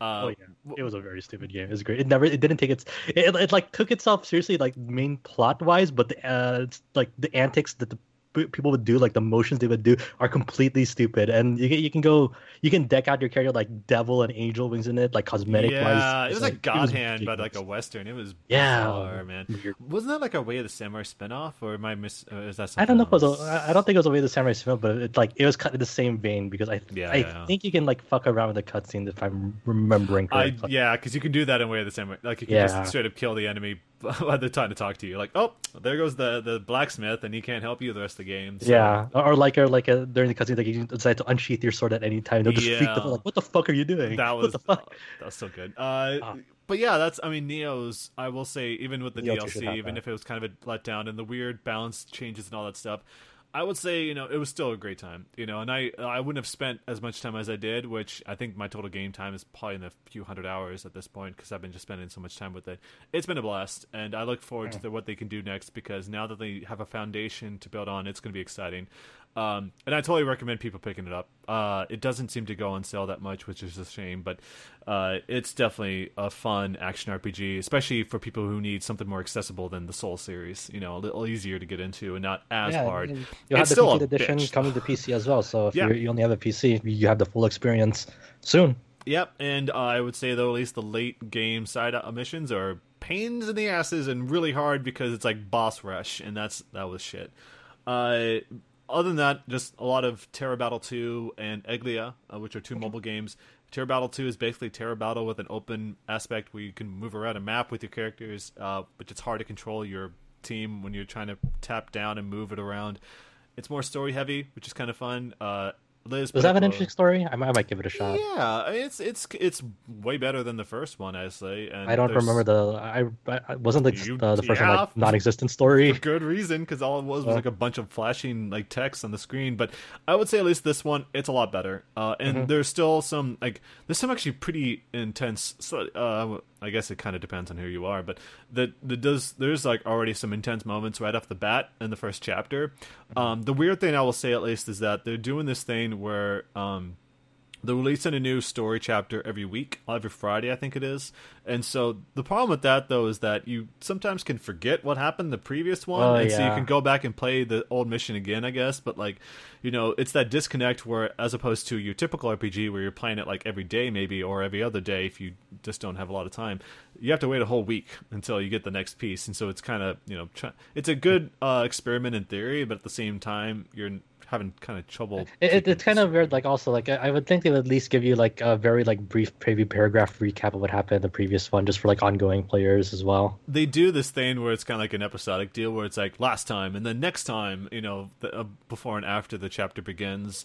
But at the same time, you probably would be better off just replaying the old mission. I will say the good news is it doesn't use stamina when you play the story stuff, and so you can you can just get right through that. It's only used up when you want to do the special events. So and they're pretty generous with the stamina, and so and you use one stamina to it's gonna be one energy point to revive your whole party.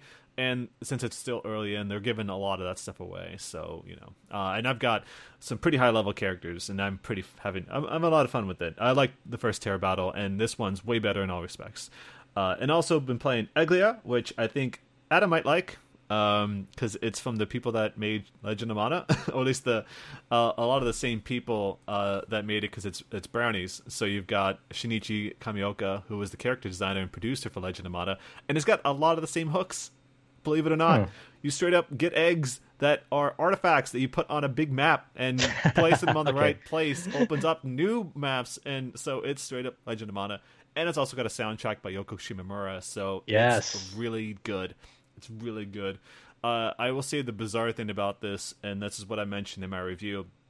So the game is $10. I know it's on Android. I think it's also on iOS by now. It's got to be. Where it's got weird free-to-play hooks, which is weird because it's got cooldown timers and things like that, and you build town. So there you pay money for it, but there are still cooldown timers in game. Yeah, but you don't. There's nowhere where you spend real money, so you don't spend money to speed it up or anything like that. It's not like you're stupid, Shadow War stuff, but it's got the same thing where it's daily bonuses for logging in, and and special currencies and quests and things like that, and you build up your town, like I said. But because it's a premium app, it does at least mean that they're more generous, and the odds are better, more in your favor for getting better spirits, which are just the mana spirits, that you can take with you, and better harvests from harvesting jewels and food that you put to your spirits to level them up. So it's better about that stuff. So it's not egregious, in any way. It's just weird to have cooldown timers. We have to wait 10 or 25 real-time minutes before you can do anything, or at least not so much that, but more to harvest that stuff. But that's been kind of my experience with that, and I think that Eglia is a pretty fine game. I had a lot of fun with it, and I look forward to see what they do with that. Because how much is it? It's, like I said, it's $10. Okay. And the story's fun. The characters all have their own unique personalities that really shine through the localization. I think the script is pretty good, and the character dialogue is funny. There's some funny moments in that game, and for a mobile experience, it's great. I will say at least that it's got that same issue that it's kind of hard to get around the fact that this is a mobile game, and trying to really dive deep into an experience when you'd rather have it on a big screen. I do get the argument people have about not being too thrilled about mobile games. The more I play these, the more I kind of realize that it's you're not really taking it like all. how's like is there like a battle system in it? Yeah, or... there's so I should say there's no voice acting. That's probably part of the reason. But the battle system is weird. It's like a board game, and so what happens is that there's a grid, kind of like a hexagonal grid that you traverse across, and at the start of your turn, you roll a die, and then you have to like move spot to spot to get to from the beginning to the end, or the clear cell on the other side, wherever that happens to be. Along the way, you'll be like chopping down trees to get wood to use on your town, and getting treasure chests to unlock items, and then killing enemies along the way. And depending on the number on your die, that determines how much damage you're going to do. So it's like that. It's pretty cool. It's got a good art style to it, and so I am, like I said, I think it's worth playing. People who are interested in that, and the fact that the pedigree is what it is, and that Yoko Shimomura soundtrack is brilliant. I love it. I just have it playing sometimes when I just want to listen to some good music. It's pretty nice. So enough of that. That was a lot of discussion about that other stuff, but let's get into the news here. And so I don't know, Adam, are you still there? I'm here. Okay, cool. So you were just Supercell, and I was mentioning you. I didn't know if you wanted to say anything, but let's get into news. So the first bit we've got is that Square Enix, out of nowhere, announced 4K Star Ocean: The Last Your Hope. favorite game from Square Enix. With the 90-minute final boss fight, from what I remember. Tell me about this, Adam. What is this?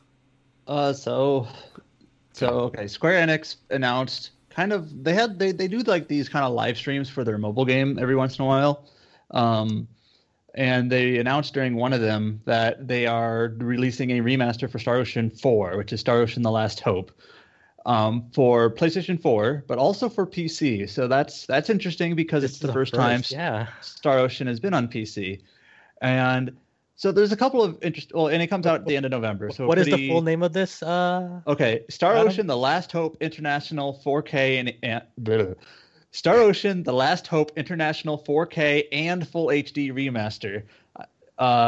That's it. And I don't know why they call it 4K and Full HD, because Full HD back in the day was 1080p. It's so bad. So obviously PC. This has not been officially revealed for the West, but the fact that it's got a PC release heavily hints at that. Yeah. This is out now. Star Ocean 3 got a remaster, just kind of an upscale and trophies and whatnot. Yeah. For PlayStation 4, kind of the PS2 on PS4 thing. Only it's not through Sony. It's just a Square Enix thing.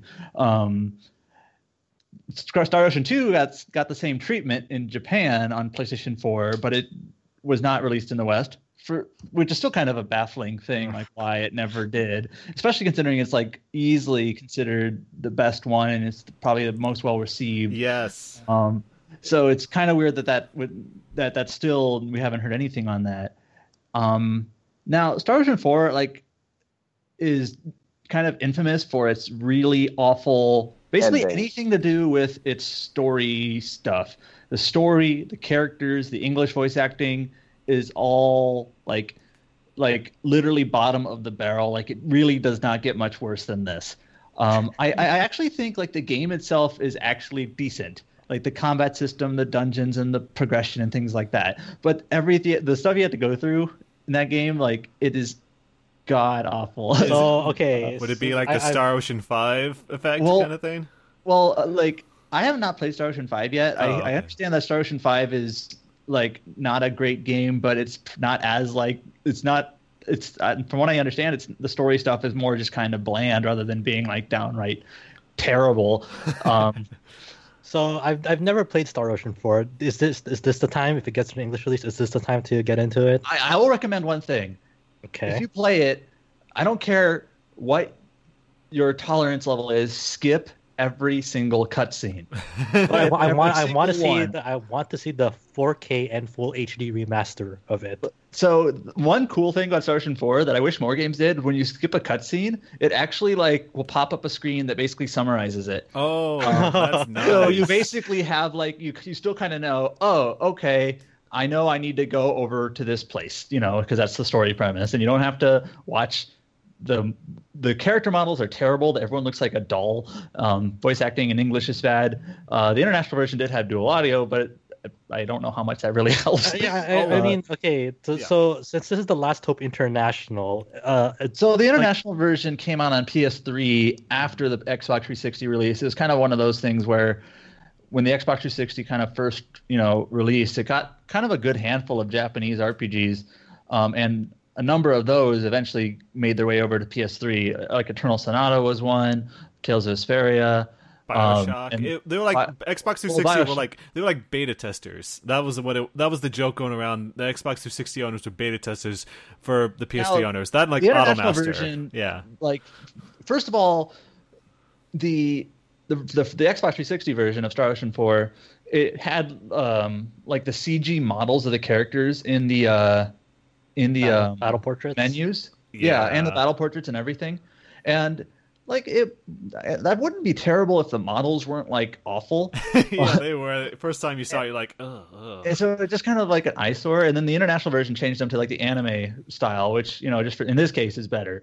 But also the international version added dual audio. It changed a few things actually, like mechanically too.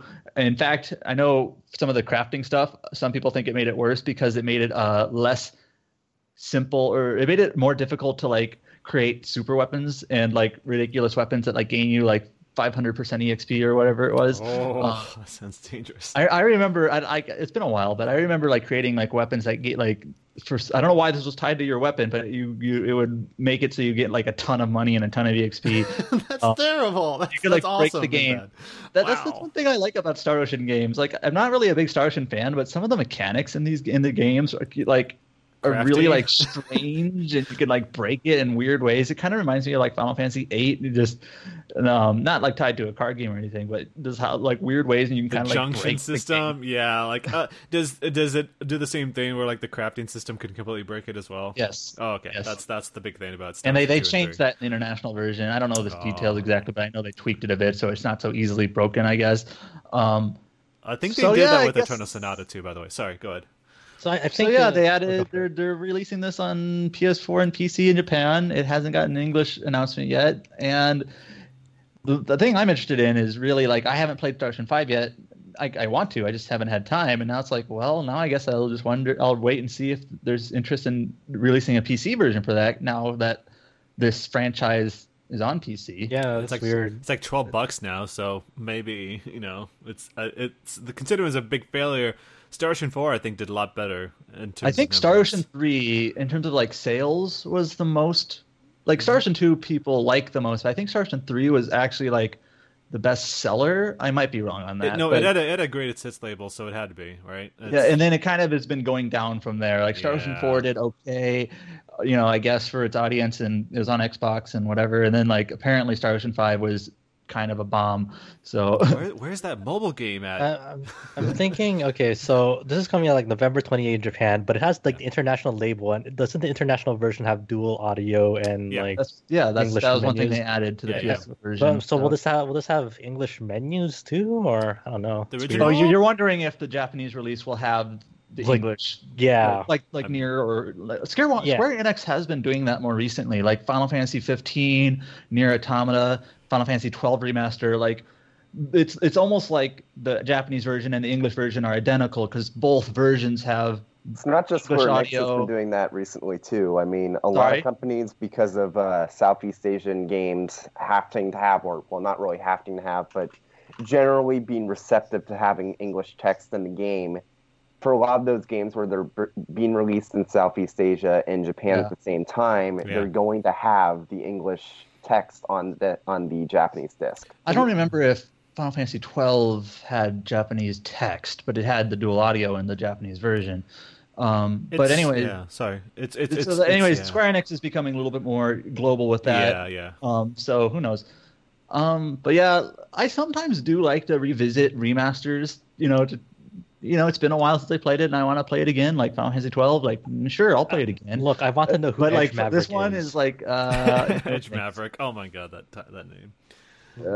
Everyone keeps saying his name, and I'm like, who is this guy? I feel like I need to go play his game. His name is more popular than his body. I will say it would have been nice if they did the Final Fantasy IX thing where they announced the localization at the same time. Now, that's weird that we're only getting the Japanese announcement, but it's just like what happened to Star Ocean 3, so I shouldn't be too surprised, I guess, right? Yeah, I imagine it'll come over sooner than later. Yeah, the PC. If it was just PS4, I think it'd be a little bit more questionable because it's like, well, we got Star Ocean 3, but we didn't get 2, and it's like, who knows what Square Enix is going to do. But the fact that it is on PC, it's like, it'd be really strange if they decided not to local, I really wonder if people still want a new Star Ocean. I was thinking, like, I wonder if it's the fact that Star Ocean 3 is not going to be on PC, if it's like Star Ocean 4, it's tied to the engine, and does that mean eventually we're going to get Infinite No Discovery on PC as well, because that's the same engine? Oh man, don't play with my heart again. Don't tell Alec or Adam.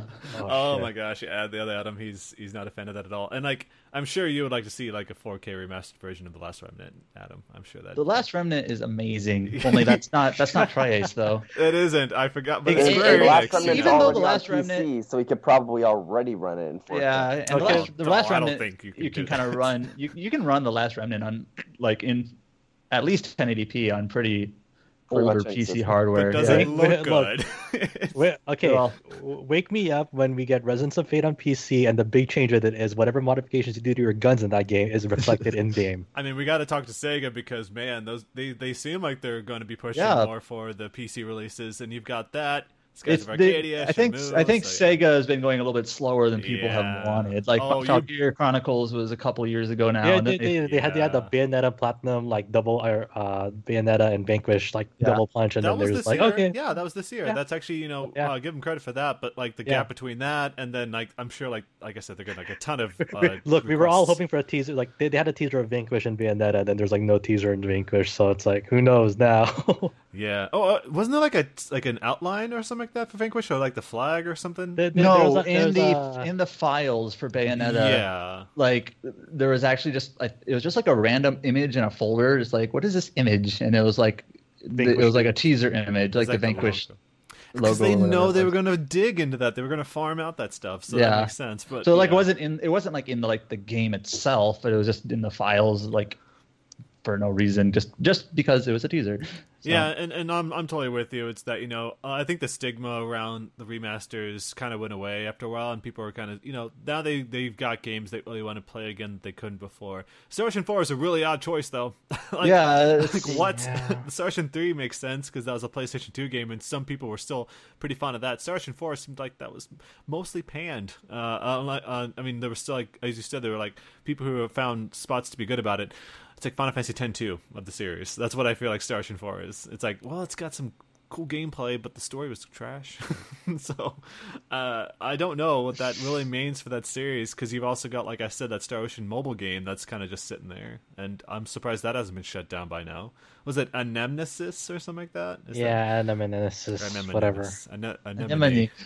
Yeah, I hear that's actually still going strong. So. Oh, okay, then that's fine. That and like the Valkyrie Valkyrie profile game or whatever it is. Oh yeah. If they're going to be remastering Tri-Ace games for PS4 and if they're going to remaster Tri-Ace games for PS4 and PC, where is Valkyrie Profile 2? Just on PSN. Oh, just one. Why does I guess 2 makes sense because it's PS2.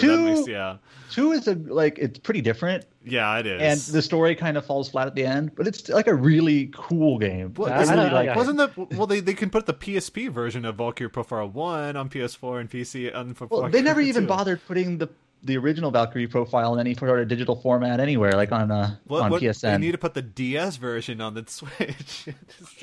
Was it what's that Covenant of the Plume? Covenant of the Plume. That's what I thought it was. Yeah, it was a weird but kind of nifty SRPG thing. Yeah, so. You can say it's bad, Adam. It's okay. It was interesting.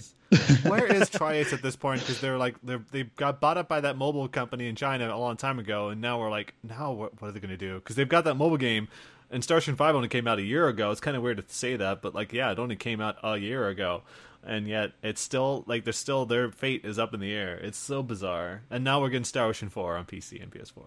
I don't know what Tri is doing, man.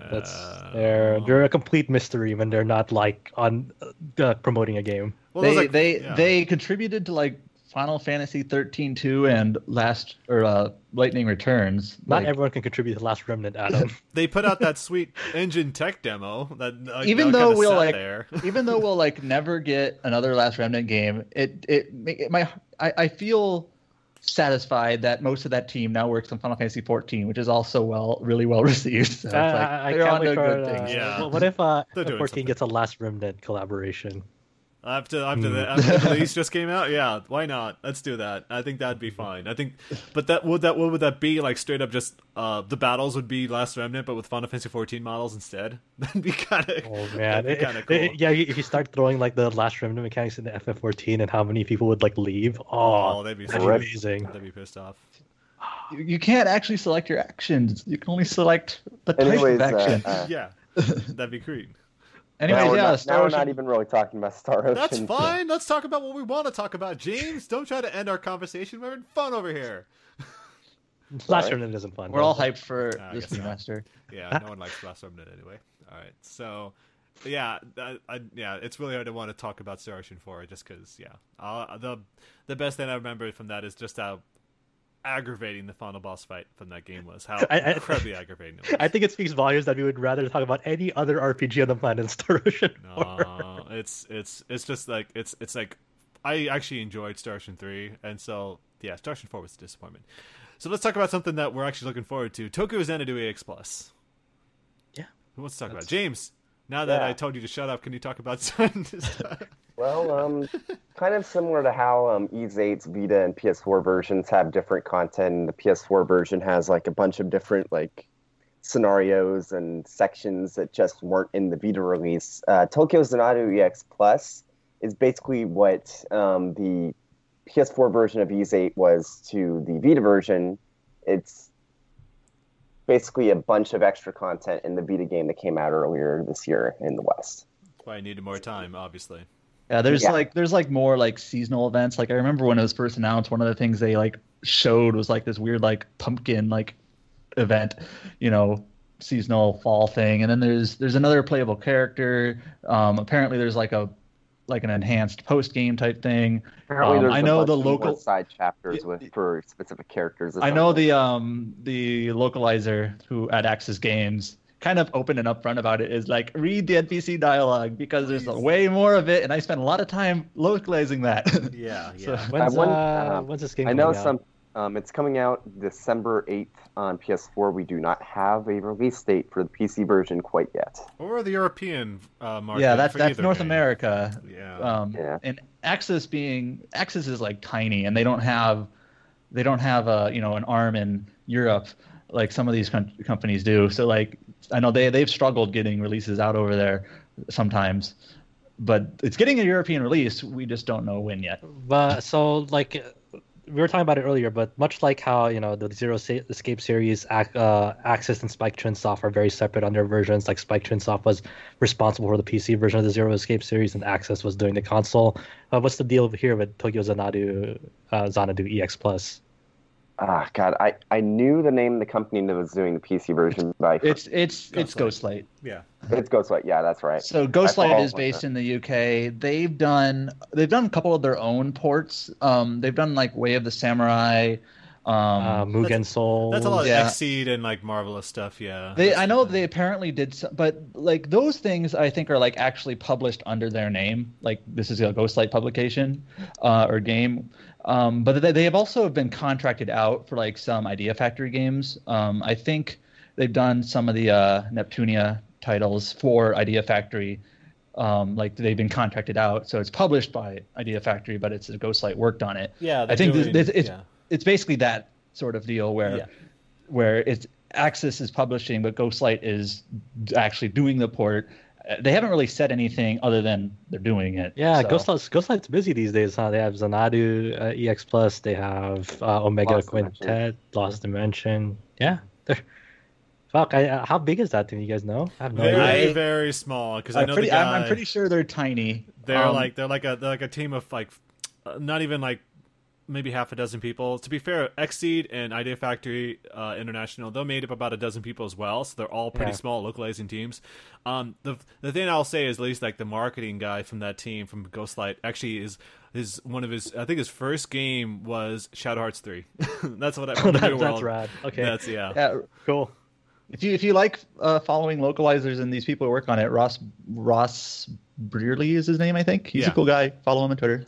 Yeah, I mean, he gets retweeted by the Ghostlight Games account all the time. But yeah, he's a fun guy, so people should follow him if you like. You know you're following the right guy if you see a picture of Estelle as his avatar. He's a big Falcom fan. He is a big Falcom fan, yeah. He talks about it all the time. So the fact that they're working on a Falcom game is like, appropriate. I don't know. I would be pretty ecstatic if I could get out of the Idea Factory rut and work on a Falcom game. That'd be pretty good. It's jumping around. I mean, that's the good thing. And they helped they put was it Way of the Samurai 4, as you said, or 3 and 4, I think. 3 and 4. Yeah, on PC. So they've got quite the history with a lot of these Japanese developers. They also worked on Almond Age Gothic, which is, I'm one of like 4,000 people in the world who have played that game. Oh yeah, total. That's the thing. I thought you were going to say 4,000 people who like that game. Like, no, 4,000 people in the world who have actually played it at all. You look the Steam numbers, and that's that's sad. That game is one of the hardest games I've ever played. Oh, that's it's the type of game too, you walk into a dungeon, and then the very first room, very first battle, you get wiped in one hit. And what the just happened?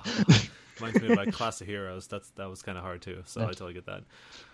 So yeah, Tokyo Xanadu EX Plus. That's just less than 2 months away, and we're definitely gonna have coverage on that game. Hopefully, we'll get something taken care of before end of the Game of the Year stuff, because we kind of ran into that problem before. Where a week before this is actually Xenoblade Chronicles 2. that's the beginning of December, and so you've got that. Don't release long ass RPG in December. I feel like that's like a rule at this point. Just don't do it. They put Yakuza 5 out in December. Yeah, there's just this thing where they put those games out. We have a hard time trying to put them in with the Game of the Year stuff we do in January, so that's kind of, guys, please, we need some sleep too before we get our long discussions in about angry with each other.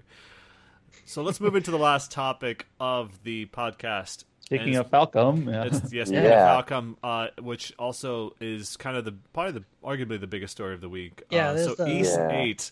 So this is the weird thing. We'll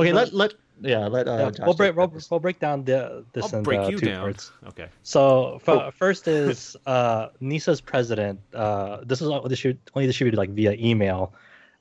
Came out and said, "Hey, we're really sorry about the quality of the Ys 8 localization on PS4 and Vita, and we were aiming to rectify this. We're going back and they hired on a new translator." To kind of give on the script to reread the entire thing and making changes wherever necessary, and also would be willing to redub lines if part of the changes call for it.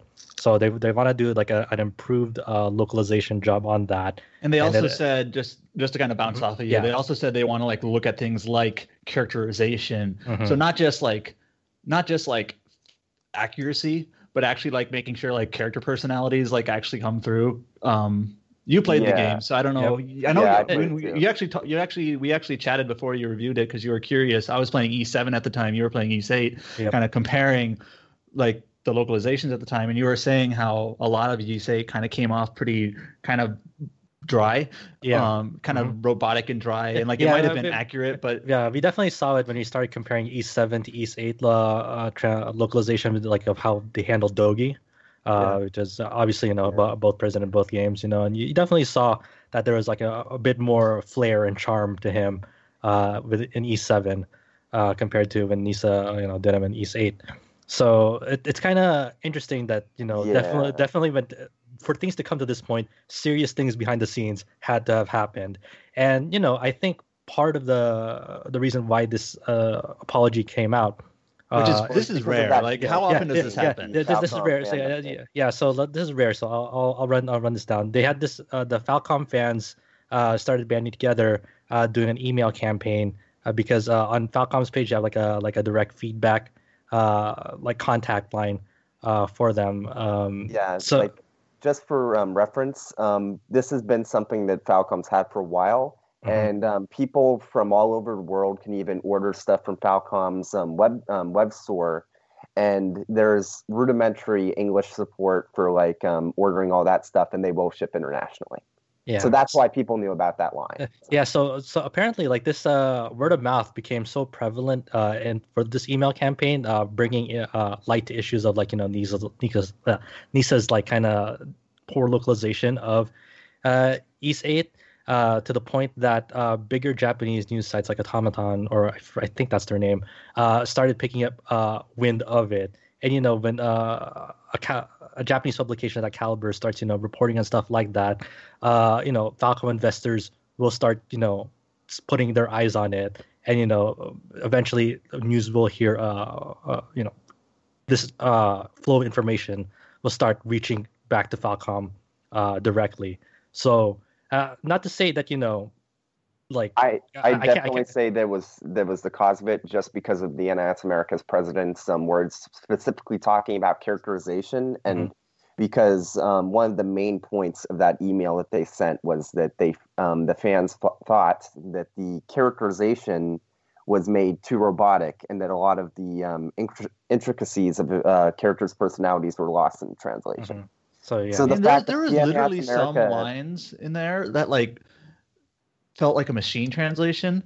It's a little awkward to say this, but as someone that has been working on the fan edit that some fans have been working on for it, there's definitely some lines that, from our perspective, definitely feel like they were machine translated. So, yeah, I mean, you saw it, the like Archaeozoic big hole. Obviously, it was one of the more. It was what was then please just call me Allison. Yeah, so the Archaeozoic big hole was the thing that really, when I was going through the game, made me go from okay, maybe the translation's just all right, to okay, this translation. Because I'd played the Japanese version, and in the Japanese version, the areas in the Japanese version had English titles. Some of them were very Englishy, like they weren't very good, but Archaeozoic Big Hole was called Crevice of the Archaeozoic Era in the Japanese version, which sounds cool. That actually sounds kind of flowery and cool, Yeah, and then they made it Archaeozoic Big Hole in the English version. And like the joke that's been going around on Twitter for the last couple of days is, how do you mess up so bad that you make a perfectly awesome sounding English name for an area into what Big honestly hole. Sounds like if you had given like people those two names in isolation and asked them which one they thought was from the Japanese release and which one they thought was from the English release, they'd think they were swapped. Yeah. Okay. So go for it. Well, go ahead. Yeah. I mean, I was just going to bounce off of that, but so the localization has points in it where not only is it dry, but there's clearly, like, especially in some, like, I guess NPC dialogue where there's actually just some like Englishy sounding like structures and lines that are just like, no one talks like this. So the big like worry about this now is that we exactly don't know when they started to do work on this improved localization, right? Like a lot of people I did actually send NIS America an email about some concerns about some parts of the localization before the review embargo went up, and the response that I got tells me that they probably didn't start working on it until after the game came out. So, I'll read this verbatim off the letter itself, saying, as for Ys 8 itself, we will have a new translator and editor go over the entire localization to fix grammatical errors, typos, inconsistencies, and also take a fresh look at the dialogue and characterizations for the script where necessary. We will retranslate and re-edit the game, including updating voice work to reflect these changes. We plan to have this work done by the end of November, and will offer the updated localization free of charge for both the PlayStation 4 version and PlayStation Vita versions of the game via a patch. The Steam version of the game will include this localization in its initial release, and then they released the follow-up Steam news story on the Ys 8 game page that they're aiming to have the PC version of Ys 8 out by mid-December. Wow. Yeah, I figured it would be they'd wait for the patch now, obviously. Yeah, I'm gonna be honest. I don't trust them to actually have the PC version out by this year. Well, I know, like, some people's concern now is like, well, is that enough time? That's about 6 weeks, or by when that thing came out, 7 weeks. Yeah, 6 to 7 weeks. And I know people are like, certification and things like that take at least 1 week, probably more than that. So like they really have like a month or a little bit more than that, like 5 weeks. They probably have less than a month. Yeah. honestly. So like I'm being like generous. Like at most they have like 5 weeks, but it's probably Closer to 3 less weeks. than that.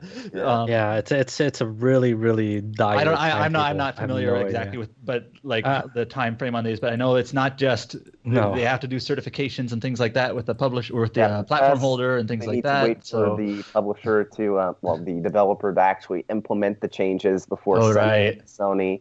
So it's like there is no way that they're actually going to have more than 3 weeks on that thing if they just started now. Yeah, I'm really interested to see what actually happens because this actually leads into another story that was said public in a public space. He did make it clear.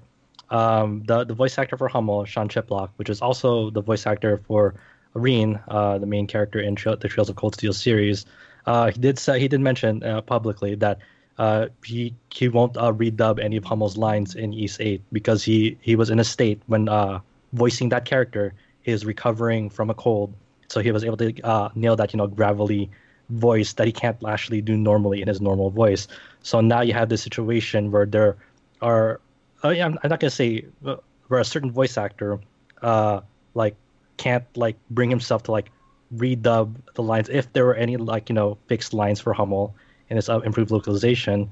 But what does NIS America do from there? Because he did mention that he's not gonna like rip his throat apart just to But nail that voice. that seems that does seem kind of a little bit silly to me. Like, oh, he voiced a character only because he had a cold at the time. I mean, It's I a don't little know. bit silly. But that seems silly, and I think that maybe they could at least. I mean, that's what a sound editor is for, right? They could probably just pitch it or something like that. To make I it sound don't think closer. that would work.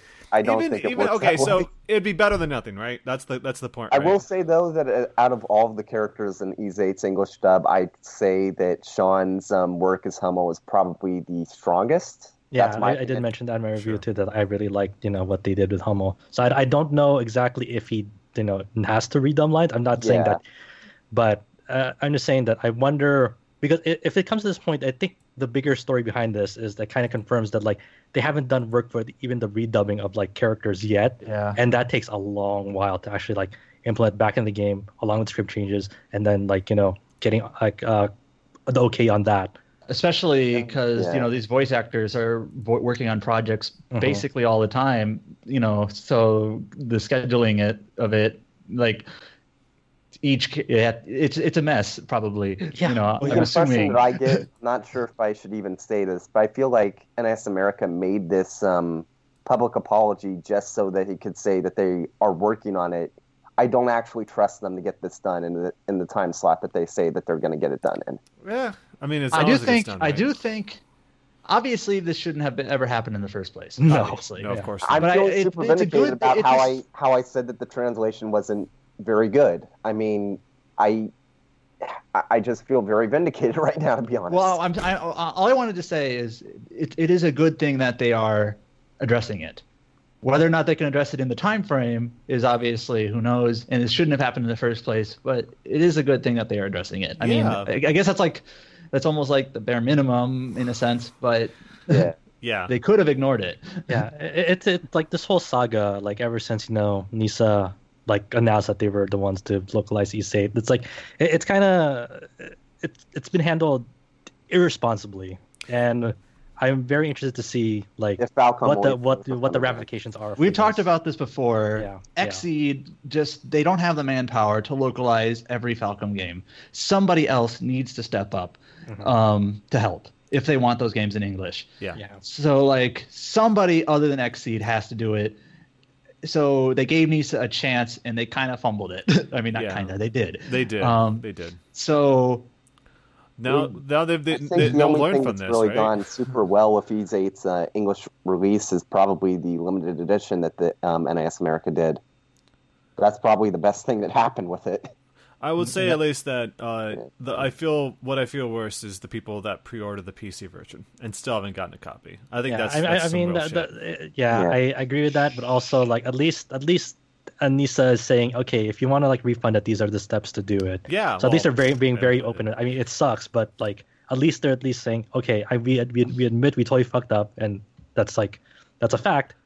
But like at least they're making it more open about saying we're very sorry about this. if you want a Yeah. refund, I there's the think- user subs refund. Yeah, I mean, they'll say it, but I think a lot of those people already had got their refunds a long time ago. So it's like they know how to Yeah. do it. It's pretty straightforward on Steam to do that kind of thing if you haven't played it yet. Kind of wish that they would do the same thing for Sony and Microsoft and Nintendo, but that's a whole Yeah, story. not to mention that this is the most embarrassing part about the PC release is that it's already out there. Like, it's already leaked. Well, okay, yeah, it's leaked, but we're of course with the official release and all. I mean, I think that for some people they would have rather just had the version that it was, but apparently the PC version it was way more than just a translation issue. Yeah, it was yeah, definitely performance it has issues. a lot of issues. Yeah, so it's not. It's even if you're talking about it's leaked, it's like then they're getting a subpar version anyway, so it's not that interesting to begin Well, I with. just mean from the perspective of if Falcom would want to work with them again, because they said they were going to have the PC version day and date. That didn't happen. So they delayed it, but even though they delayed it, now there is this pirated version of the PC version that's not officially out yet, already out there. That's that's just how it is lately. That's just how it is now. That's the whole PC market. Yeah, I mean, it's that's kinda- nothing I mean, if you new. wanted to, you could. Yeah. yeah, Like, obviously, with released games, you can pretty much pirate every game if you want. Yeah. It's kind of like I don't condone this, obviously, but That's not kinda on silly. Misa's part of the. yeah, of it's the kind of copy silly it. how easy it is to pirate these days. Like you have Reddit pages that are literally like, "Hi, we are pirating, and this is how you do it," and that Yeah. it's Don't even get me started on 3DS piracy, though. You literally just scan QR codes. like That's- I yeah. mentioned I mentioned this is just a tangent, but I mentioned in a previous podcast how I needed to pirate Tales of Eternia on PSP to get past like a game-breaking bug, and like you can do it something like that in like less than 5 minutes. It's so like it's because they're making it harder for you to just get into the game on the PC. So Yeah. when piracy is easier than actually playing the game, I think that's the important part because they don't have to deal with like DRM and garbage like that. That's why you go through GOG. But so, I mean, I'm kind of at the point now where it's like, okay, I guess I will wait for the patch. Yeah. I'm probably just gonna wait for the PC version. Like, Me I too. was thinking maybe I would play the PS4 version, before like Game of the Year if the PC version wasn't out, just so I could have thoughts on it. I know it's probably. I don't know how well it stacks up with other heavyweights in the Game of the Year discussion, but at least to play it. Well, But now it's like, well, I'm just gonna wait and we'll see what happens, I guess. Yeah, Yeah. that's all we can do, right? I'm really interested to see like the compare and contrast of like pre-patch versus post-patch script. What that I guess you could make entails. the argument for like the small screen category, but I guess we'll get to that part Yeah, when we have to. But the- there's another obviously not East 8 related, but there's another part of the story of the whole ongoing Falcom Nisa Xseed kind of thing where you definitely feel voice actors and voice actresses are people too. They get attached to projects. They especially ones that are dear to their heart that you did, and you can see that voice actors they can tell when a developer and publisher like go the extra mile for the localization. And some voice actors like are huge fans of these types of games Mhm. too. Like Yeah. they're not just like, this isn't just like a paycheck for them. This is like, this is their life. lifestyle. Yeah. Yeah, they love this sort of stuff. You don't really go into these kinds of like voice acting positions like expecting to make big bank out of that. You do it. It's very much a passion job. Yeah, like bringing it back to Sean Chiplock, for example, he is Rain for pretty much the entire Western Falcom fandom. Like, legitimately, he is in the game, but he spends a lot of time with the fan base. He he's dubbed lines that weren't dubbed in the game before, and posted them on his like Tumblr. He's done all sorts of stuff like that. He interacts with people. Of course, he posted those things on the Falcom Discord we were talking about before, and yeah. But anyways, get back to Josh's point. We interrupted you. Yeah. Sean, along with 5 other voice actors from the Trails of Cold Steel cast, like the main cast, are sending out a group letter to Xseed, just basically thanking them for their commitment to the series, for their hard work ethic, and just being masters of like the whole masters. Like just the whole script of it, because a lot of the charm is other Trail series is the world building, and saying that if Xseed is looking to localize Cold Steel 3, or if they're are interested in it, they really really hope that they'll consider working with them again with the same roles, because they love the characters so much in those games. And Sean himself has stated publicly that if Nice America does get the license to localize Cold Steel 3, he does not want to voice Reen if Nice America does. I think the way does you're get the saying work it's a bit harsh because he said specifically it's not an NIS America thing. He just doesn't trust any other company besides Yeah. XC to do translation. I mean, that's a real worry. It's totally hypothetical at this point, but now that we've seen other Falcom games, distributed out to these other localizers, it's like, well, who gets Cold Steel 3? Yeah. And so and now with this flub from Nice America here, it's like, well, hopefully. It's not a given So- anymore. That's the Yeah. big point. It's like Yeah. even if you can just say, well, Tokyo Xanadu is a different kind of series, and then you've got East 8 World. It's the separate entries and all that stuff like Final Fantasy. Doesn't It's mean a that it can business, still happen. so- Yeah, exactly. They're still in the business to make money. East America has a way bigger marketing budget. Even if Falcon might have had issue with it, they did get to benefit a lot from being able to the president being able to go all over the world having these interviews and stuff like that they could never get Yeah. on Xseed's money. So that's kind of They even important if got Atlas to help distribute a couple marketing things. Like, hey, Yeah. did you see this new game from Nice America? Oh, what if Like- Atlas actually takes in Trails of Cold Steel 3? That would open up a whole other can of worms, wouldn't it? But Oh man, that's Atlas the- is weird in that they're historically insane. a good localizer, and then had like this huge, they kind of, They know when what the to do spotlight when was they do it brightest, right. they failed. you look at like Yakuza, Yakuza, that's Sega. If you look at like Utuwa Romano and stuff like that, like they can do it well. They just really flubbed it on Persona 5 apparently. I wonder, is there an email campaign going on for Danganronpa V3? Oh, I know some people who say they really like Danganronpa's translation. Like, I've heard a lot of very, criticism. No. I've heard very From- mixed things I about would say these. no, including- there isn't. Actually, it's probably on the including level of from V6. our reviewer. So, Well, he didn't like it. I think that's I think that the reaction's been mixed, and that's putting it lightly. it But- probably wasn't the best idea to have Danganronpa, which is like a huge text project, and Ys-8, a huge text project, released so close to each other. Like, I would say at least with Danganronpa V3, they did the thing where like an editor was put on each character. That was a really bad idea. And then Ys-8, it's just they apparently did I not. mean, put they had enough these of- two big games released so close to each other, Yeah. and like they basically, I'm just saying, it seems the thing like that I Mesa don't get bit about off Ys more 8 than they could especially chew. is they had like 2 translators and 4 editors on Ys-8. But so they had 4 editors on Ys-8, but there's parts of the game that feel like they didn't see an editing pass at all. It's obviously too many chefs in the kitchen. That's Okay. clearly what too many cooks in the kitchen. That's the same as with like Persona Too many 5. cooks So in the kitchen anyway. and not enough time to prepare. Exactly. But the bigger point is that once again, they're in the business to make money. It's going to be really hard to see Trails of Cold Steel 3.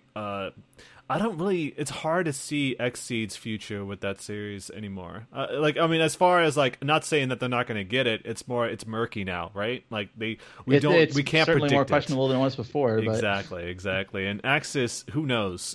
Because of the experience with Tokyo Xanadu, and I'm assuming they wanted the other versions to come in closer, but I don't know what the reaction has been with Axis. I heard, all we know is I understand Tokyo Xanadu's translation was basically the opposite problem of Ys-8's translation. It was still too pretty good. bad.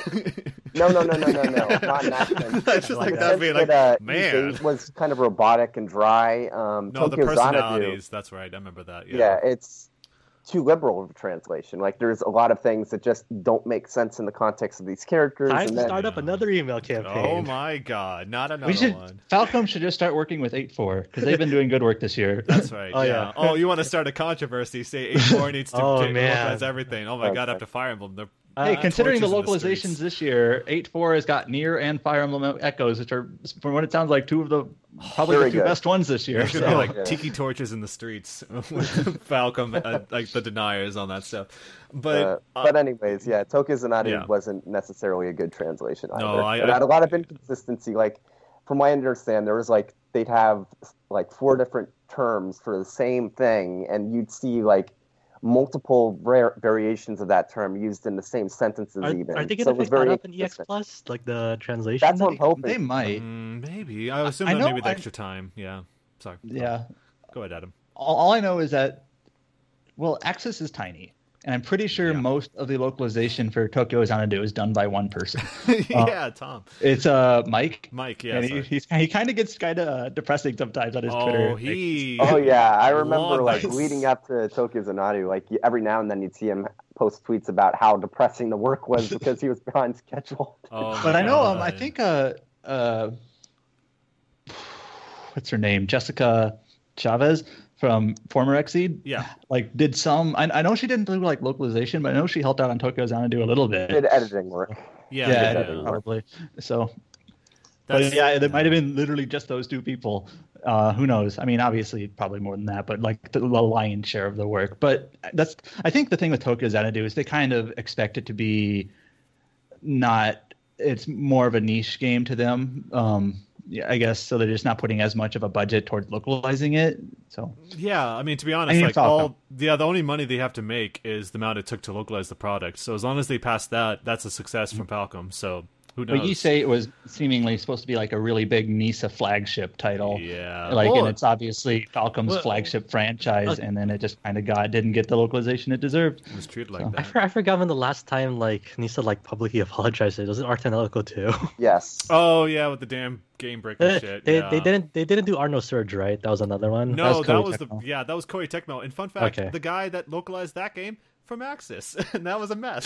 So it was Ben, I think it was, from that, and that I think he handled that and Atelier Shally, which also had its own problems. So I don't know what is happening. That's it. This market is too understaffed. Like, how was the Blue Reflection review or localization? It was fine. I don't remember having any issues, but I've been hearing from some people that it's actually got some issues, but you played it, so I'll trust your judgment. I mean, it's obviously I don't. The community is nowhere near as large as these games, so I can't really say for sure. I thought it was fine, but I think like when you look at really strong localizations, you look at from this year, it's like Yakuza 0 and Utuaro Mono for me. Automata. Yeah, Automata. So like those projects, they did a really good job on that, but it seems it's also the year of questionable localization, so it's really hard to see. I wish I had which side. Is that going to be an award for this year? No, I really wish I had like a most improved localization award, so the Super Robot Wars V would take it. Oh my gosh, we got that, and like Arno Surge, they put out a localization patch for that too, a translation patch, I mean. And so like there's examples of them fixing the problem, and so all we can say is at least NISA America, thank you for doing something. Next time, don't do that. just put some more. Just put some more heads. Don't fuck up, man. That's an easy solution. Just don't fuck up. we like you, but we don't like you when you do this. And at least they accepted it and they didn't just move on. And I think that's important because, well, I'm sure Falcom put their feet to the fire, so that's probably the big reason. But it's just nice to see it. So let's wrap this up. Because I think we've been, unless someone wants to make a final point. We've been. I think we almost sound a little bit too whiny here now. Like we've kind of been bashing on this. I love whining though. It's the best part. Like I said, I'm just here. I'm just gonna wait for the patch. I'll probably wait for the PC version, and hopefully in a couple of months, it's like just water under the bridge in a sense. But I know it had a bigger implication that than email that. campaign worked. It's like that Xenoblade Chronicles localization, the email campaign, Operation Rainfall. Sometimes the fans can let their voices be heard. Yeah.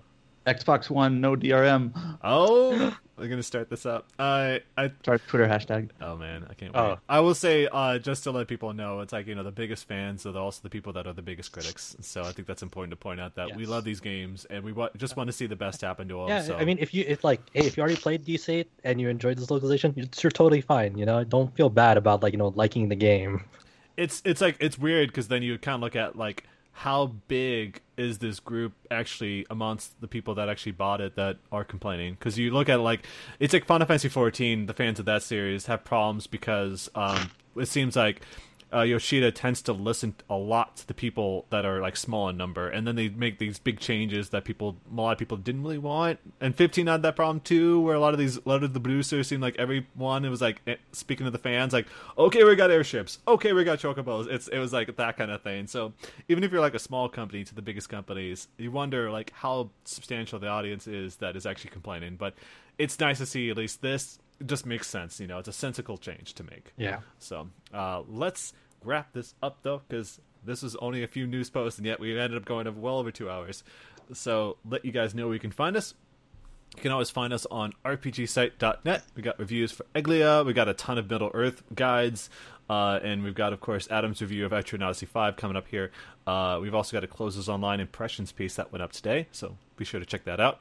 You can also find us on Twitter at RPGSite, on our Facebook page, facebook.com/RPGSiteNet, on our YouTube channel, youtube.com/RPGSiteNet. I posted the last video of Valkyria Chronicles 3, so that's done.